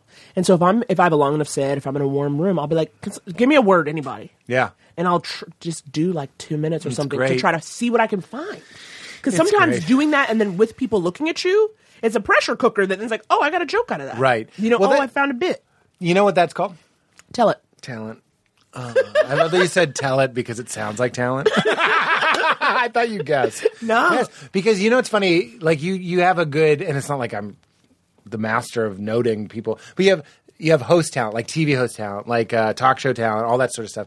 Meaning there's some people that can look at a teleprompter that says, hello, welcome to the Naomi Show. and it's boring and it seems like they're reading. And there's some people that can take that and kind of flow with it and make it their own. So I could see that. I could see that. Thank you so much. I just read tea leaves. I, For the rest of the chat, I just read tea leaves. You know what I'm saying? Yeah. Like that's a special thing when someone can say one word and then you can roll with it. Yeah. I'm not saying it's the only type of talent, but that tends to be the type of talent that lends itself to things like talk shows, like host shows, whatever, hosting your own show, that sort of stuff. I moved to LA in June. We moved to LA in June, and I've become a truly thirsty monster. And I don't know what to do. So like, you tell me this, and I'm like, okay, are you listening, producers? Yeah. Well, that's what I'm saying. You get it out there. Monster. Get it out I want to be there. on camera. You know what I mean? I want to be acting. I mean, Peter. I mean, we have to tell the listeners. You know, I am a black woman with relaxed hair. I'm doing a bang. It's kind of a bob. In my heart, I feel I'm a lady detective. All right. I've got a broad shoulder, perfect for a blazer. You would be a great lady detective. Thank you. I would. I see Thank it. you It's very tan. much. Thank you. There's Always. The shield. They call it the shield. It's hanging around your neck like a necklace. You know, I am sick and tired of being sick and tired. You know what I mean? That's my character. That's where I'm coming from. I am giving you some Paget Brewster action with a touch of Esapatha Murkerson. Yes. You know who you would have been in Get Out? Tell it. I know. Lil Good. Rel goes to the agent. Yep. That's you. That's the dream. That That's would've the been you. dream. You I'm would've been great over at that. it. I'm over it. You know? That's like all I want. All I want is to do something where I'm like, I am weary and I am weary over it, and you have to listen to this crazy guy's story. Yeah. And you would have been great at that. it's like, side eye, girl, you Yeah, crazy. You know, it's a lot of that. It's like all I want, but it's so But what does it feel like to be a thirsty monster? Unpleasant? so unpleasant. So tiring. Can't drink. So anxious. Okay. Well, you have... Okay, I'll tell you guys. Got coffee all Peter over has a myself. coffee in the tiniest little cup with the longest tiny fucking cup. straw. I know. So the ratios are off. It's really strong, so I'm trying to take these micro sips. Oh, because it's potent. I was wondering. I stopped drinking booze. I have this joke, and I kind of always feel like a fraud when I drink coffee, because I have a joke where I say I don't drink coffee, I run on anxiety. Yeah. Which a lot of people relate to. I Yeah. feel like that was an underserved community. And now that I don't drink booze, I drink coffee, and I love it. It turns out I wanted a liquid to look forward to. That's all I wanted. But I do want the listeners to know that I still feel the non-coffee people. Yeah. But I'm taking micro sips. Yeah. Yeah. Because I don't need a lot, because I'm already... Hello. Too much. Good name for your show. Too much. So you're a hungry monster, and it's unpleasant. Yeah, I don't like being so desperate because and I think it's why I put off moving to LA for a long time. It can activate those feelings. It activates those feelings. You know, of course, in New York, I reached this point where I didn't have to like do anything for stage time. It was coming. I could get up and do that. Yeah. And I knew that to be in LA was to only do this stuff. What stuff? The business. Like to be trying to have a show, to be trying to act. Right, If you're right. not in LA, you know, none of us is going to fall back on a teaching job here. You know what I mean? Right. Like You're here to for do one show- reason and show one business. reason only. Right. And everyone I know here is here for one reason and one reason only. Right. And so there's not much of a break from it. Right. You know? Yeah. It's always kind of, so what are you working on? What are you trying to make happen? And so it's around this energy of just like, what you doing? And it's like, it's making me, that's my coffee.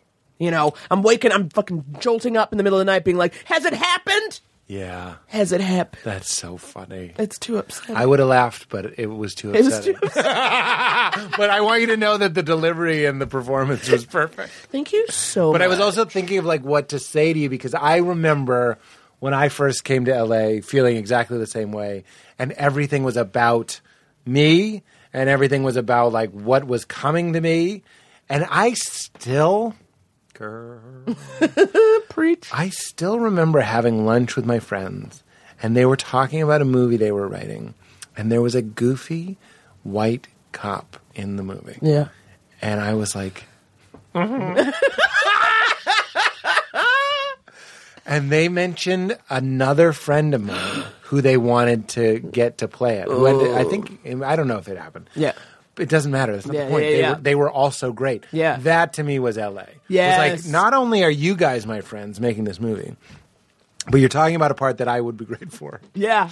And you're talking about it I think people forget, and maybe I do too, how hungry everybody is. Yeah. And you're just kind of like, whoa. If I was like, Crashing season 2 is about a wonderful black lady, or whatever it is. You're so much more than that, but you know what I mean. No, Something that sounds right for I'll you. take it. Yeah, I'll take it. It drives you nuts. Yeah. It does get better, though. I think there's something to be said about, like, a steady job really helps, like a writing job or something like that really kind of makes you feel like you belong a little bit more. A little more. Because you get a do you write on a show? You've been on many shows. I moved here for a writing gig. Which one? Great News. Great News. Yeah, on NBC. Is it still on? The season finale is on Thursday. Okay. Yep. And you wrote on that season? Yeah. I just wrote on season 2. And I was forgive me, just for the joke. I was hoping it was canceled so I could say, bad news. It's so stupid, but I was ready. I was ready. So you wrote on it? Oh, that didn't help. So no, it was good. Obviously, like it's kind of, it's what inspired us to like, okay, let's make this move. Let's do this. But, and you've written on shows that weren't yours, right? Yeah. And so that feeling of what I feel like sometimes is that I have such a specific voice that it's really hard to just plug and play, plug in jokes, right. because it's so, a lot of my stuff is just so point of view based. It's like, what do I feel about this? Right. Is that a funny feeling? Or is that, do I describe it in a funny way? It's not disembodied jokes that can kind of just go from person to person. When there's a boxing match and they put the little stools out and the boxer sits down, you don't want another shirtless guy wearing boxing gloves going over that guy and being like, how you feeling, Rock? You want an old Italian guy with a beanie, even though he's inside and he's chewing on a toothpick. Yeah. You know what I'm saying is like you belong in the ring. You know what I'm saying? Preach on it, sister. Preach on that shit, make it manifest, girl. You are. Okay, I figured it out. Pete, you're my white Ayanna Van Zant. I wish I got the reference. Oh my God. Please help me. Oh my God. Ayanna Van Zant is a... Please help me. Am I embarrassed that I don't know this? No. Okay. I mean, she and Oprah are tight, so she's been on a lot of Super Soul Sundays. I'm surprised. Oh, wait. She is a like self-help short guru. Hair? Yes, yeah. Black woman, real short hair. I've seen her speak. Yeah. And Ayanna is going to galvanize you. I've seen her speak, and she was great. She gets you going. She had a glass of champagne on stage. I'm pretty sure we're talking about the same person. And every once in a while, she'd kill it so hard. We're in the amphitheater. Yeah. And she'd go like, to life. And she'd in between like bits. But they weren't bits. They were right, of course. They were her like feeding people. Right. And then she'd go, to life. And she'd sip the champagne. And I was in awe of this woman. Yeah. And yet I can't remember her name. Ayanna Van Zant. Ayanna. I can remember Ayanna. Yeah. But once you trust me, if you just put in Ayanna, Google will fill in the rest. I think I made a Vine with her once. You Yeah, because I used to sing a song where I went, it's a valid point, it's a valid point, and I was looking for valid points. And I think I had a clip of her going like, but if you don't love you, how is she supposed to love you? Or something like that. It's and I went, it's a valid point. So she makes some valid points. She does. So I am white male. Ayanna. I've already forgotten it. Ayanna, you're helping things manifest. You're putting it into the universe. Well, Be in the ring. I do. We can even take the magic out of it. I get criticism sometimes on our Facebook page about being too magical. So let's just take that out. Let's just be hard psychology.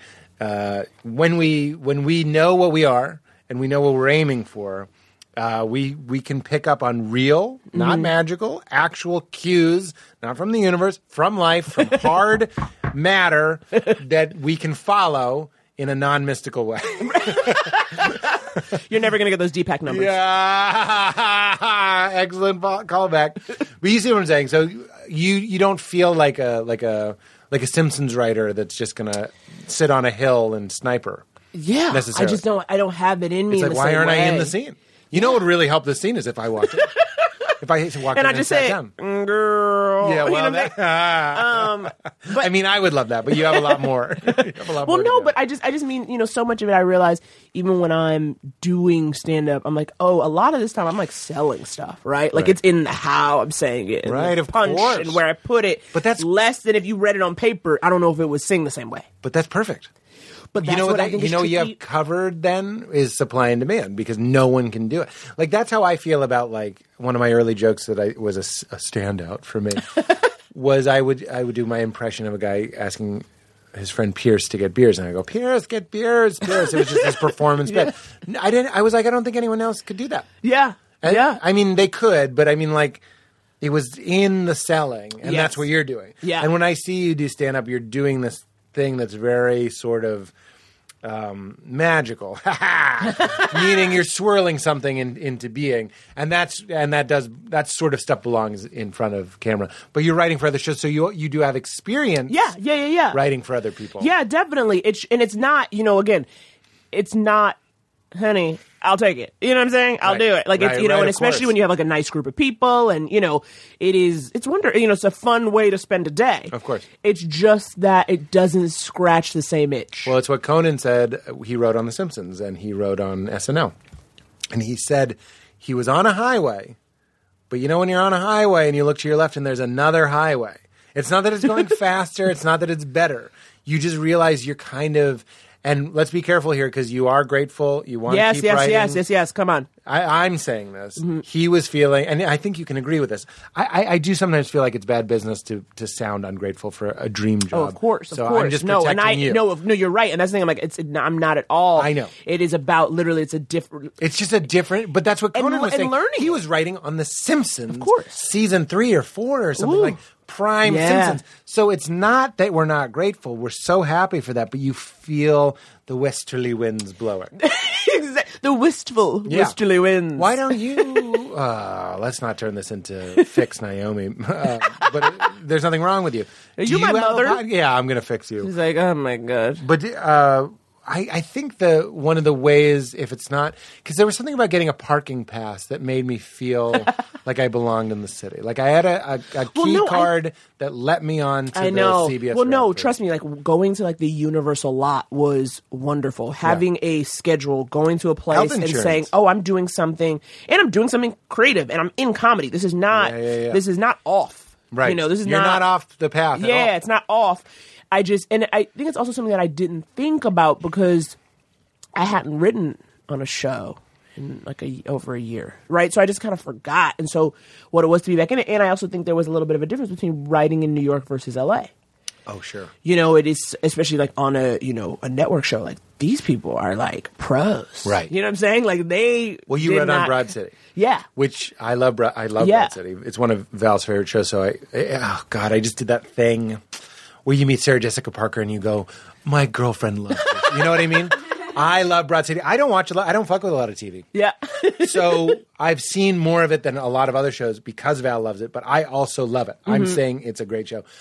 And I could imagine that writer's room is nothing like everyone in the room I'm imagining on Good News is like been on 12 network Yeah, shows. exactly. And they've all been showrunners. Like you're sitting Yeah. next to a guy who's an executive story editor. Talk to him for 5 minutes, you realize he created Frasier. Exactly. That's why you're only in on Tuesdays. Exactly. You know what I mean? Exactly. It's different out here. Exactly. And so I think it was that I was like, oh, I don't know what I'm doing. Right. That's what it was. So it's not that the job was bad. I just, I get on stage, I know what I'm doing. Exactly. I'm in the room, I don't know what I'm doing. Right. And so it's just that Nobody feeling. does. Nobody does. Yeah, but you know what I mean? Like where you just have that feeling where I'm like, holy shit. But can I just say, when you're hiring, though, like so much of it, when I'm looking at writers, I think so hard on the energy of the person, not in a magical way, Facebook people, in a way like who do you want to see in the room? And I can't. Sorry that this is just turning into a butter you up fest, but I can't imagine you not being helpful to the creative process. So as much as it's like you're sitting next to the guy that created Frasier, it's nice to have somebody that's like. That's why people hire stand-ups. Yeah. Like they bring a different energy. Yeah. They're like sharp notes. You know what I mean? Yeah. They won't be playing all day, but like you hit that sharp note. Oh, we really needed that sharp note. Yeah. We're playing the theme from Beverly Hills Cop. It's mostly sharp notes. Anyway, but then I was going to say, do you have a podcast? I don't know. Do you have? It's your so own funny podcast? because I was saying to Is Kate, that over? See, Like, I don't think it is. I Yeah, think it's tell still me. happening. I really feel like I mean, new podcast. I'm very know, I know. I confident still that our think- show is fine. You know what I mean? Like Yeah. people still want This American Life or whatever. But like, can you? I think you can, but I do think now Yeah. you need a network. There's You need no it, way yeah. to just like Well, I'm a start big- it. I was a big believer in the launch with a network. Yeah. Yeah. So right now, Andy and I do a show called Couples Therapy, where we have two comics do sets together about their relationship or their friendship, whether they're a couple or friends or siblings or whoever. So we're thinking of maybe doing that as a podcast, where you are obviously it's like not just the show. We would do interstitials and some in studio stuff. And then I also want to do something myself. I don't know what, but I truly do feel like I landed at LAX and was like, I need a dog and a podcast. You know, I told Katie, and I wasn't lying. It hit me something about that California wind. You know, when I felt it on my face. I said I need a dog and a podcast to be complete. And a vision board. And a crystal. A crystal of some kind. You put the crystal under the vision board. You're talking to a man who... I have some crystals. You've been in LA too long. They were all gifts. Listen, that's not true. I'm just embarrassed. I don't really have crystals. I have little things that are pretty that might be made out of quartz. Ooh, quartz. But you're feeling the itch. I know that itch. And you want to... And maybe Am a I podcast. thirsty? Katie, edit it out if I seem too thirsty and desperado. Anyway, continue. No, I think that's good. Continue. I mean, it's always helpful to remember... We're like pack animals. I know we're lone wolves, but lone wolves are a bunch of wolves. They get together, they're a pack. Those are a bunch of lone wolves. Everybody, you talk to any wolf in a pack, he's like, I'm kind of a lone wolf. But I just kind of, we have more food. Meaning, stand-up is communal. And then I do feel like you get out here, and it's a little bit like dropping a water balloon on the ground, and it all scatters. Yeah. Different neighborhoods, different pursuits. And then like you're saying about improv... It's hard to get an improv team to be successful because you're only as committed as the least powerful, least committed, yikes, person. There's something going on here where, I don't know, you're a little bit dependent on others out here, but you're also separated from everybody. So it can be very isolating and lonely. And then at the other end of it, there is that sort of, I always say the joke, it's a Matt Bronger joke, rollerblading in the park with sparklers with your shirt off and you get a job. Like, I mean, that does kind of happen sometimes. Yeah. You never know. Right. Oh, God, what am I just giving you trite advice? But it's true. You do a set at UCB and it's great. I mean, in a small way, I saw you do UCB and you're on this podcast. Here we are. This is Raising a Profile. This is Reaching the Masses. Yeah. Which is good. You need things to show up when you Google somebody. You need ways to like consume the person. Right. Anyway, so in the interest of, tell me a little bit about your family. That seemed interesting. Okay. Your mom is a hard nut to crack. My mom is a lawyer. It was mostly me and my mom for pretty much all my life. Like my parents divorced when I was like 5 or 6. Young enough that you don't really remember, I guess. Yeah, I don't really remember I don't really remember like the divorce of it all. But you'll appreciate this. Yeah. So we're back in New York doing couples therapy over the holiday in December. You and Andy, the show. Yeah, we're doing our show, couples therapy, doing it live at the end of the show. It was a great show. Obviously, we haven't been in New York in 6 months, so people came out, friends, sold out. Yay, we're feeling ourselves. Yes. And then at the end, this boy comes up to me. He goes, hey, I'm a really big fan. Can I get a selfie? And I'm like, sure. We take a little selfie. He's like a tall black guy, young kid. And I go, what's your name? He says his name, which I will save for himself. Here's my younger brother, who I have not seen. Did he know? This was his like dramatic reveal. He like came to my show. Took a selfie. And then revealed himself. Did he take a second selfie? With my face after the news? It was insane. Whoa. And I say that to say, I'm so not your only... dad is opening franchises. He's setting... all over the place. That's a Fight Club joke. So he has another family. Well, the thing is, I met him when he was a child. Like, I knew him when he was little. But I hadn't seen him in like 15, 16 years, which is also how long, like I haven't seen my father in that long. So wait, your parents split up, your dad took off, had this guy. Yeah. No, 2. I have 3 siblings. But you didn't grow up, we didn't grow up together. But, when came to the show and was like, after that? I didn't know what to do, girl. I lost my damn mind. Because it was like, the end of a show is like kind of crazy. Of course, you're like, you got to get out. We got to turn over for the next show. Yeah. Like, it's just this hecticness. And then I'm like, Andy, my brother's here. He's like, you have a brother? I'm like, keep up. And it was like so much. Keep up. So it was like, that is what my family situation is, in that it was mostly me and my mom. My parents divorced. I have these other siblings, but I don't really have a relationship with them. and I don't know how to kind of get that going. Do you?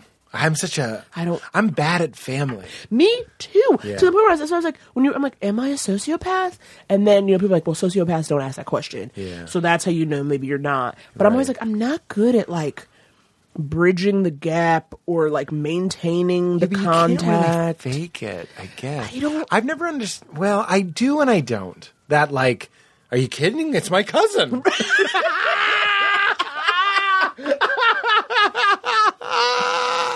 That's hard. Did we just become best friends? If you think that's funny, boy, I relate hard to you. It's just like, I get it intellectually. But Yeah. like, I blame my parents. I blame them hard for it because it's not a terrible thing. Yeah. So I'll just go ahead and blame them. Is that like, they didn't really drive into me the idea, like, that's your uncle. You know what I mean? Like, I loved my uncle. I was probably closest with him than anybody. But that kind of came later when we were Yeah. both grown and I was kind of Yeah. like getting along with him as a person. Yeah. But I Yeah. didn't really have like a. I didn't even understand family trees very much. So someone would be like, "This is your second cousin by marriage." I was like, "Can I just call him Bob?" Right. Like, I don't know what that means. Right. You're like literally a stranger off the street. So when you say that, I'm just kind of like, "Yeah, you just cut those loose."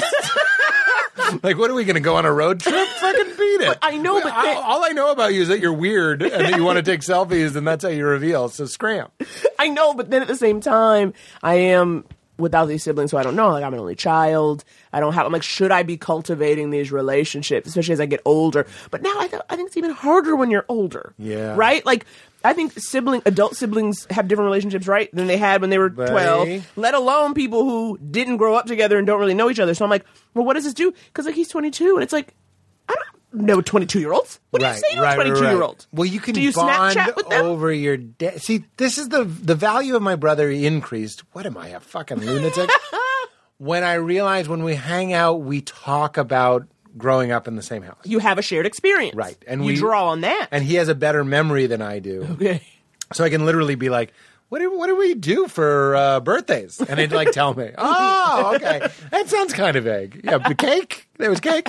That's somewhat familiar. But I mean, if this, you can bond over your dad, this is like a case study in like two but crazy it's weird, people right? trying to I know, I'm like, understand the value. What our family? What our family? We're aliens. But you barely remember your dad. Or do you know him now? Not really. And also, so he and I are 12 years apart. Me and his brother. Your brother, right? yeah. Like, so we have very different memories. Totally. of our He got parents. a different dad. He He had a different iPhone. He got a. You're on the one that like you couldn't Girl, even I got a select. droid. He on an iPhone. I'm on a droid. That's our difference. And I have to imagine that there's some, and this is not, I'm having so much fun. Let's not even get serious. It's fine. Or spiritual. Clearly hurt my feelings that people were like, I stopped listening because the show's too magical. Anyway. Oh, God. Anyway, let's not get deep, so I'm not trying to push you into a deep place, but I have to imagine you're closer with your mom. Yeah. So dad leaves. I'm not saying we vilified him, but he's not like the best guy in the world because he's just not around. Yeah. So, and now you have this guy, your one bond is a thing that you're not even that crazy about. That's the thing. Why get together and That's be the like, tricky hey, part. remember World War I? It's like, I don't want to talk about it. I'm trying to move on. But you do share some genes? Welcome back to Two Aliens. Two aliens. We don't understand. You share some DNA. So you could see some of yourself in him. You could learn a little bit about yourself. I really don't know. I think it is a little... that there are these people, especially, with my last name and stuff, we're all It's easy related. to find. Yeah, like, it's also like, if you share, I'm like, if you can spell it, we're related. You know what I'm saying? Yeah. We gotta be. And so, you have all these people out there that you don't see, but I'm so with you can on... spell it. We're related. That's a great joke. Thank you. My name is Naomi. I'm not even going to try. If I had to say it, Ekperigan. Ekperigan. I'm Naomi Ekperigan. Zach Galifianakis had a great joke where he goes, I'm Zach Galifianakis. I hope I'm saying that right. You could say, I'm Naomi Ekperigan. If you can spell it, we're related. That's so funny. Thanks. I love an opener. Are you kidding? Like, what's that comedian? There's a comedian whose name is like Mohammed Goldberg or something. And he goes... And Mohammed Weinberg? Yeah. Yeah. And it gets a laugh and he goes, thank you, my parents wrote that joke. It's a great opener. I'm just like in awe of that opener. So you just wrote your own great Right and opener. tight. Right and tight. Something right and tight. Let them know. Right and tight? Yeah. Like an opener. You know, it's like 2 sentences. You're like, it's right and tight. You just got Montreal. Have you done Montreal? I did. Yeah. Yes. A No couple years ago. surprise. No surprise. No surprise. All right. So dad leaves. You don't know what to do with these brothers. Yeah, so I don't know. So that's where I'm at emotionally. I'm putting it all out only because it just happened, you know, and like it happened in December. That's why I'm even telling you because I'm like, I'm still like, isn't this crazy that this happened? It is crazy. That he like rolled up, and it's no value judgment on him if he listens. I don't know what he does. He could listen to podcasts. Maybe I don't that's know what he him. does. Yeah. It's not a value judgment, but it was like, what? And so it's made all that stuff so present. But so no, so I mean, I guess the thing is like, I grew up, you know, so it's me and my mom mostly. Yeah. I Living am in in Harlem. creative mode, by the way, right now. I must have. I was supposed to be writing today, apparently. No, because like you see, I just love it. I love this world. It's like there's you, there's your weird Jubu. I say weird with love. You have an awkward Jubu. Yeah. You and then your brother comes back into town, but instead of it being what we think it's going to be, which is like new best friends, he's just like another character on the show. And you're like, I don't know. You Should know we what I mean? invite him? That's unexpected. Is we expect you to be like, oh, we really bonded, but that'll happen season 3. If it, yeah. Seasons 1 and 2, it's just some fucking guy. You keep forgetting you have a brother. And then we get snowed in, and that's what forces us to bond. Yeah, you it's gotta like have a different snowed in. world where they're trapped in a closet. One of them had water, one of them had beef jerky. A different world. I watch Black TV. I call it Black TV, though. Well, I mean, honestly, the 90s were Black TV. It's, you know, when I was growing up, I was like, of course I wanted to be an actor. It was like a different world. Right. It was, you know, Cosby. It was all these shows that were on in the late huge 80s, shows. early 90s that were huge and taken over. Living Single. You know, that's on Hulu now. Yep. And it is very exciting. In a 90s kind Honey, of... world. I'm glad I've got my girls. Hello. Keep your head up. I'm trying. That's good. That's So good. you're close with But your yeah. mom? She was living single. She was.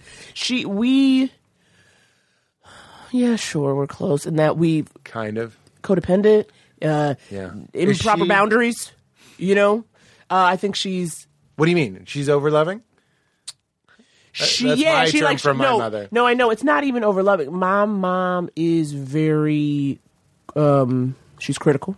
Mm-hmm. And that is her trying to help you. You know, she's like, I'm your mother. Like she always said when I was little, she was, I'm your mother. It's my job to tell you the truth. Right. Not my job to say, like, you're great, it's perfect. Right. It's my job to tell you the truth. Interesting. So you kind of got a double whammy.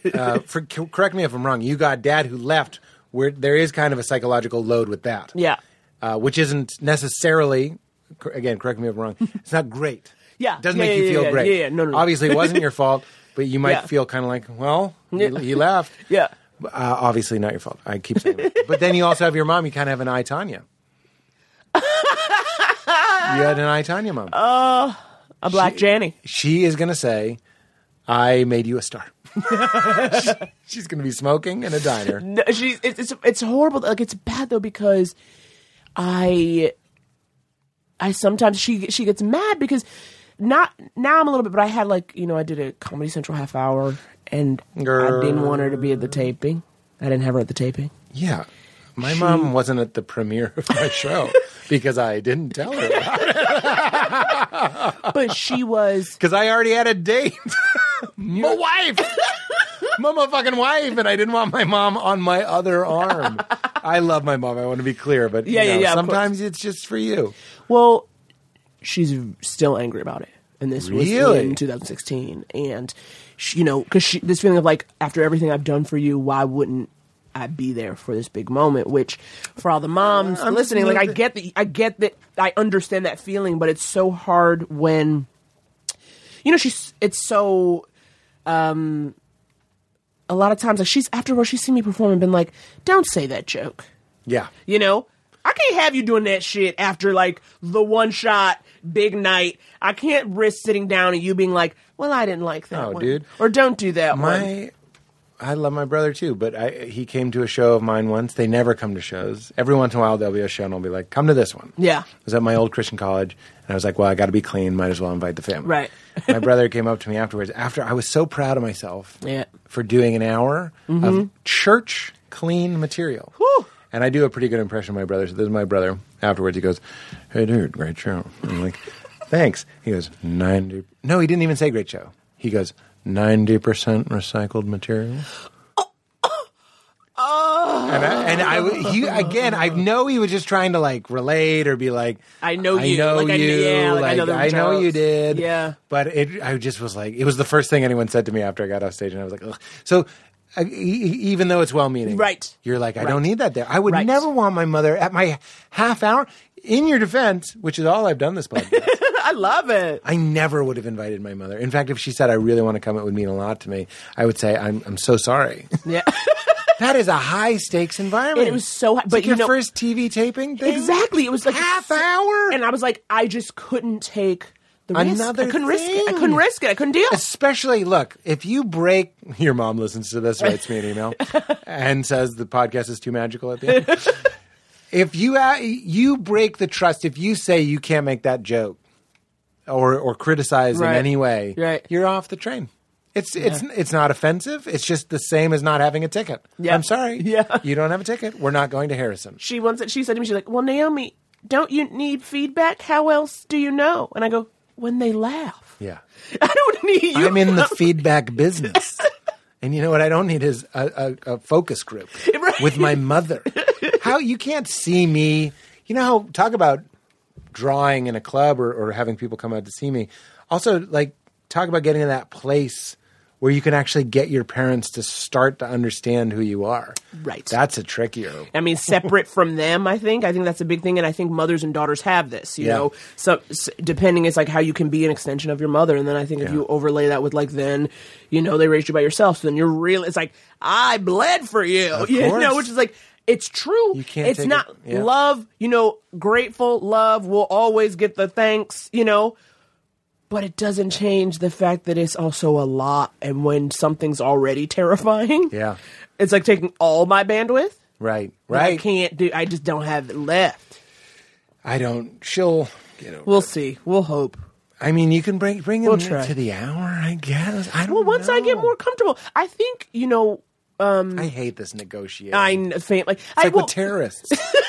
What are you going to blow up if I don't have you at the hour taping? Go on. No, I'm just saying, like, I think it'll get better. You know, again, now that I've done a couple things where I'm more comfortable, now I can kind of bring her in without, you know, because again, I have a little more room now. Yeah. Right? Yeah, it doesn't totally make me crazy. That's right. Out. So now I have a little room for you. How long have you been doing stand-up now? I've been doing about 9 years. Okay. So I'm like, okay. You know, depending on what it is, you know. I still don't want to. But I still also am like, family. I don't want you backstage. No. Afterwards, come take a look, walk around, meet a person. Beforehand, no. Beforehand. Also, don't text me that you're there. It is like, oh my God. Tell me after. Don't tell me where you're sitting. Oh, we're to the left. Never. Great. Never. A whole section I can't look at. Because what if you're yawning and you birthed me? I've done shows where my parents, they just look at the audience the whole time. They're not even looking at me. They're looking to see that people like you. Yeah. They're like, wow. They're like, people are really into this. And they'll say stuff like that, like, wow, I really like you for some reason. You're like, thanks for making it out. It's so sad. Oh, God, that's why we do this. Yeah. This is why we do this. We thank them for the holes. Truly. Because that's how the light gets in. It's not me. Who said that? Too magical. Who wrote? Leonard Cohen. Leonard Cohen wrote. Too magical. Too magical. Let's get a thread going on Reddit. Too magical podcast. Well, we always, speaking of magic, we always talk about. Oh shit! We only have 20 minutes because I have to go at 1. I'm so sorry. Oh, it's okay. I just write down 1. I have to go with 1 too. Do you? Yeah. I I told see. Katie in advance. I told you. You did? And you have to go with 1. I didn't see it. That's fine. I just want you to know that I have to leave too. That I wouldn't wait. I'm not going to sit here. That's good. Good for you. You're going to be fine in Los Angeles. It's all about hard outs in this town. Yes, you're good. A hard out is a power move. Yeah. So good. Tell me what you think the whole world is about. What do you think? Like, were you raised religious? Do you have a way of making sense with the mystery that how fucking Yeah, I know was what you saying mean. to Val on the walk, I was like, I think I might do it as a bit because I'm talking about air, and we're like, you need something that's invisible. Like you couldn't draw it. Like if you were talking to an alien trying to explain to the alien what you needed, you can't draw air, but you need it. You'll die without it. And there's different types of invisible things. Like, you know, you breathe in oxygen, you breathe out carbon dioxide. The trees breathe in the carbon dioxide, breathe out oxygen. What is going on here with the harmony, the balance, the phenomena of consciousness and life? Do you have anything? Do I have what are my do you takes? got? Any What do hot you got? takes? Any hot takes? Well, on how do you put it together in your mind? I know. I put it together in my mind. The thing I have to remember when I go on the macro level, I am not in charge. Love it. And that's what I need so desperately to then apply to the micro, right? To the day to day, to all this like fucking little thirsty monster surrender. nonsense. Yeah. You gotta turn it over. Right. You gotta turn that shit over, girl. But I find it so difficult because how do you negotiate or how do you hold both an awareness? How do you hold an awareness? Every single thing is bigger than me. And my way is not the way things work. You know? How do you hold that with you have to work hard and try your best, and if you do these things, it will yield a certain outcome. Right. Right? Like the nature of just like work and creating stuff, and you know, how do you negotiate being you know, surrendering, but also like having faith, right? Because you surrender with the faith that it will go the way it's supposed to go. Right. Well, supposed to according to who, right? Am I supposed to? Right. Or the universe is supposed to? Right. The law of Yeah, the law of the world. Because I think what I would never get, you know, the notion of like higher power and we all have one and stuff. I'm always like, how does that work though? Because like our higher powers have to be in opposition at some point, right? higher powers need to be in Yeah, opposition. like, well, or not meaning that we all don't. For instance, like if I want a part, my higher power is supposed to help me get that part, but then the other girl who wants, like, she is a higher power who wants her to get the part. It's like we can't all have an individual HP, Right. right? Kind of like. Oh, I get it. So I'm like, how do Well, I forget what it's in. There's a holy book, depending on how you define holy books, but there's a quote that I love. It talks about like, it's basically saying like I create the good stuff and I create the bad stuff. Anybody who doesn't see my two faces doesn't see me. And it's written from the perspective of God. Meaning, of course. I mean, like, what are we talking about? You pray for a part. That's why people typically don't like football teams thanking God. Which is why if you lose, it would be good to thank God. You know what I mean? Like, I'd love to see the post-game interview. I'd like to thank God because I know that struggle and adversity is where the deep teachings are. Yeah. And I know that I'm stubborn and I'll only go where fear and loss push me. Yeah. That would be a nice post-game interview. That's a post-game from interview. The Jets. So I hear what you're saying, but you know what's funny is like I was a friend of mine was struggling with anxiety, and I was like, "You're getting better." We were dealing with it a lot together, and I was like, "You're getting better. Every day is getting better." And I could tell that they didn't believe me, because they were feeling it at the time. And I was like, "What's great is your understanding." Your getting better isn't contingent on your understanding And that it is what getting I'm better. saying is right. Right. Because I'm outside of your predicament right now, Yeah. and I can see the data. You're getting better. This is not magic. Yeah. I'm saying you're getting better. I know right now you're feeling anxiety, but it doesn't matter. Right. You don't believe me.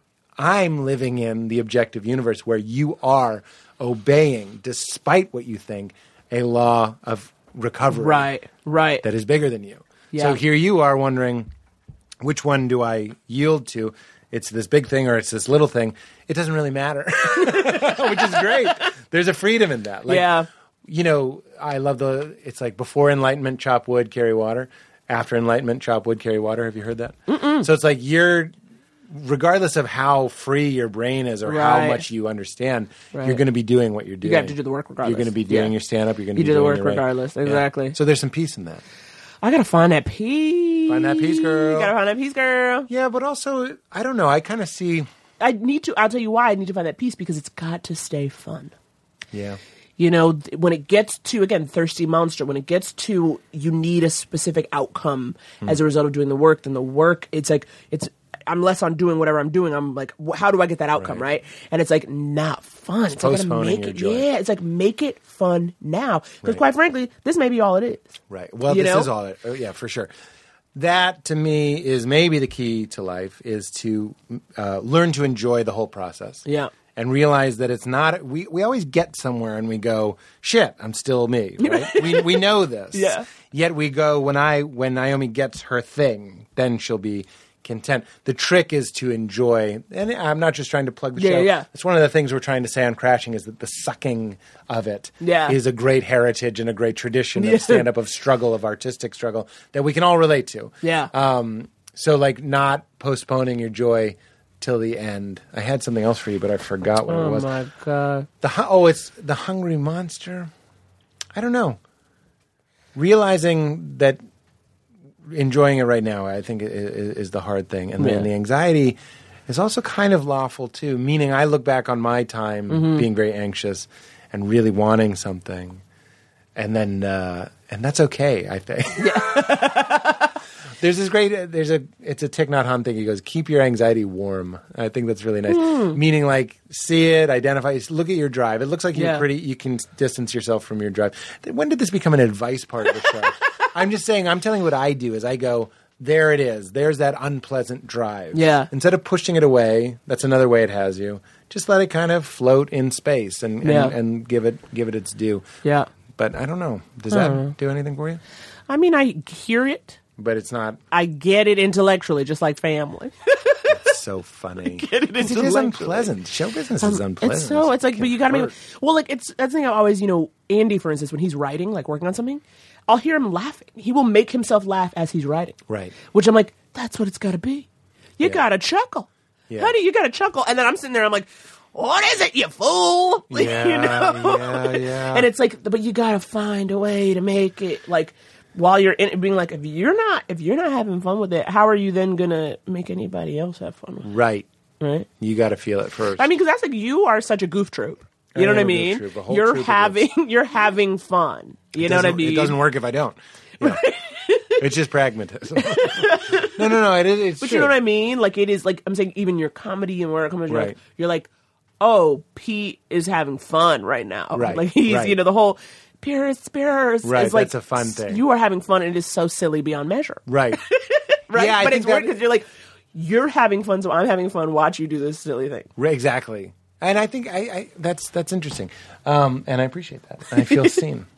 I think about that with Todd Glass. You listen to the Todd Glass show, and I'm just like, this guy's figured it out. He figured out a way to have like a little party with his friends and do what he does and have other people appreciate it. Mm-hmm. This is how he found his fan base. I'm like, that's incredible. Yeah. One of the ways he found it. Yeah. What about death? Anything on that? Oh, it'll come. It'll come, sister. It's funny. I'm not afraid of it. Really? Yeah, I'm not. It's interesting. I don't want kids, and I will say that I have so many friends who have kids, and as I see them grow and visit, I do find they do remind me of mortality in a way that I don't like. Well, they're the death of nothingness. They became life, which was a violation of what was there before. So it's a death in a way. But the thing is, I never thought I was afraid of death until because you're also seeing the time pass, right? Well, they're there to replace you. It's a Seinfeld bit. Oh, really? Okay, Yeah. so they're there to replace you and also to remind you. Like every time I see them, I go, oh, so it has been exactly 1 year and 2 months. Exactly. Since I saw you. Yep. Right? And look person. Or yeah. or you're seeing it's like, or just the extent to which you have kids and they're really babies for such a short amount of time. I know, that soft And then spot they fills become annoying people who talk back for so much more of it, which is why I don't want kids. Because I think, when I see kids, I'm like, oh, I like babies. Yeah. I don't like 12-year-olds. Right. You know what I'm saying? I don't Right. want to hear a 14-year-old sass me. But I want it. So I know I can be a parent. You're playing it out. I Yeah. play it out. Yeah, You've you got play it to out. you've got to play the tape all the way through. Well, I think a lot of young pregnancies lead to, I would like a doll. And then that doll's smoking a cigarette and giving you the finger. And you're like, shit.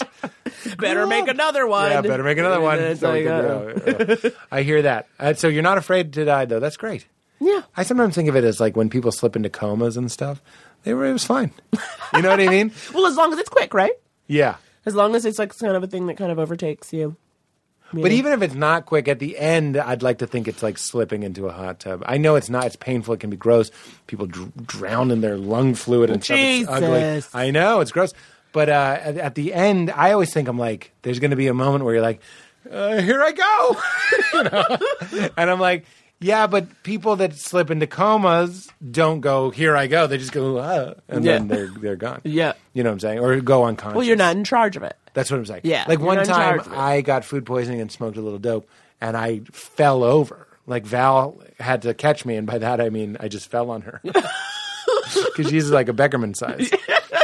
And I fell on her, and I don't have any memory of being like, well, I guess I'm passing out. I just fell. did. You just fell. And then I was floating in space with a purple planet that loved me. That planet loved me. It loved you. It was everything. Don't worry. We saved the magic for the end. Oh, I'm sorry. Anyway, even if you don't believe in magic, you do believe in the Big Bang, which was every single thing crammed together, including that sweater and these microphones. And Lou Gehrig. Lou Gehrig. It was all in the Big Bang of the singularity. Anyway, Naomi, Peter. what's the hardest time you've laughed? Then we're out of here. Hardest time I've laughed. Yeah. I mean, here's what I always say. Yeah. Relax. I don't want a great story. Yeah. Think of yourself laughing. Feel the tears on your face. Feel the pain in your abdominals. Yeah. Where are you? Who are you with? How old are you? Ooh, girl, that just opened it up. Maybe you're a child. Yeah. Sometimes it's just a movie. I'll give you a hint. Often it's a fall. Often it's a fart. Often it's somewhere you're not supposed to laugh. Church, school. The hardest, I think when I was younger, I remember losing my shit over Sherry O'Terry and Will Ferrell playing the cheerleaders on There you SNL. go. And me thinking that was the funniest fucking thing I'd ever seen. I might have been like 14. That's when we wanted that. Right? That's like when it was like, oh my God. And she would like say, she would just say it. She was all like in that way. She would say something and I would just be like, dead. Dead before we said dead. Dead before #dead. Yeah. I was Yes. like, this is the funniest thing I've ever seen. And I think there was something about it being so ridiculous. I think David Duchovny was in one of the cheerleader sketches and he said, I have nipples the size of dinner plates. I remember that. Was it Duchovny? It was I believe it was Duchovny. And I remember just being like, Yeah. it's like, Yeah. and just losing it. Yeah. And nipples. A male nipple joke. And it was 12 a.m. You know. What are you doing up? What are you doing up on a Saturday? Your mom's arguing for the freedom of a single mother. I don't know what she was doing. She's been asleep. She's been asleep. She's been weary. asleep. Yeah. She's weary. Can I just say, I know we've taken a lot from black culture. I've been asleep. That sort of thing. It's like, you need to be watching Rick and Morty. I've been watching Rick and Morty. That is the next great one The best for phrase. us needling whites to co-opt to inspire the next Get Out, which will be Get Back In Here, the sequel, written and directed by Jordan Peele. Well, thank you so much. Thank you put so out a lot of good much. vibes. I think we did good. We got a little deep, and then we just kept Just it a little funny. deep. Just like we're just like loose. We were crispy, but we were loose. Not too magical. Not too magical. I don't want to hear about it, Internet. I gotta not read the Facebook You can't, page. dude. I don't know what you're doing. What's the Facebook page? It's usually a friendly one. It's my Facebook Someone page. else has to read it for you. Yeah, that's true. Ask Valhalla to do it. I'll ask Villaroo to do it. Valhalla. Holla, holla. Thank you so much. Thanks. All these vibes. Would you say keep it crispy? That's how we end. Yeah, let's do it. The guest says that. Oh, I said, keep it crispy. That was a great one. Voiceover? You could do a lot. You could do a lot. You can do a lot. I'm mad about it. My G900 shoes 850. I'm so crispy. I'm so crispy. My ice game make you haters wanna get mad.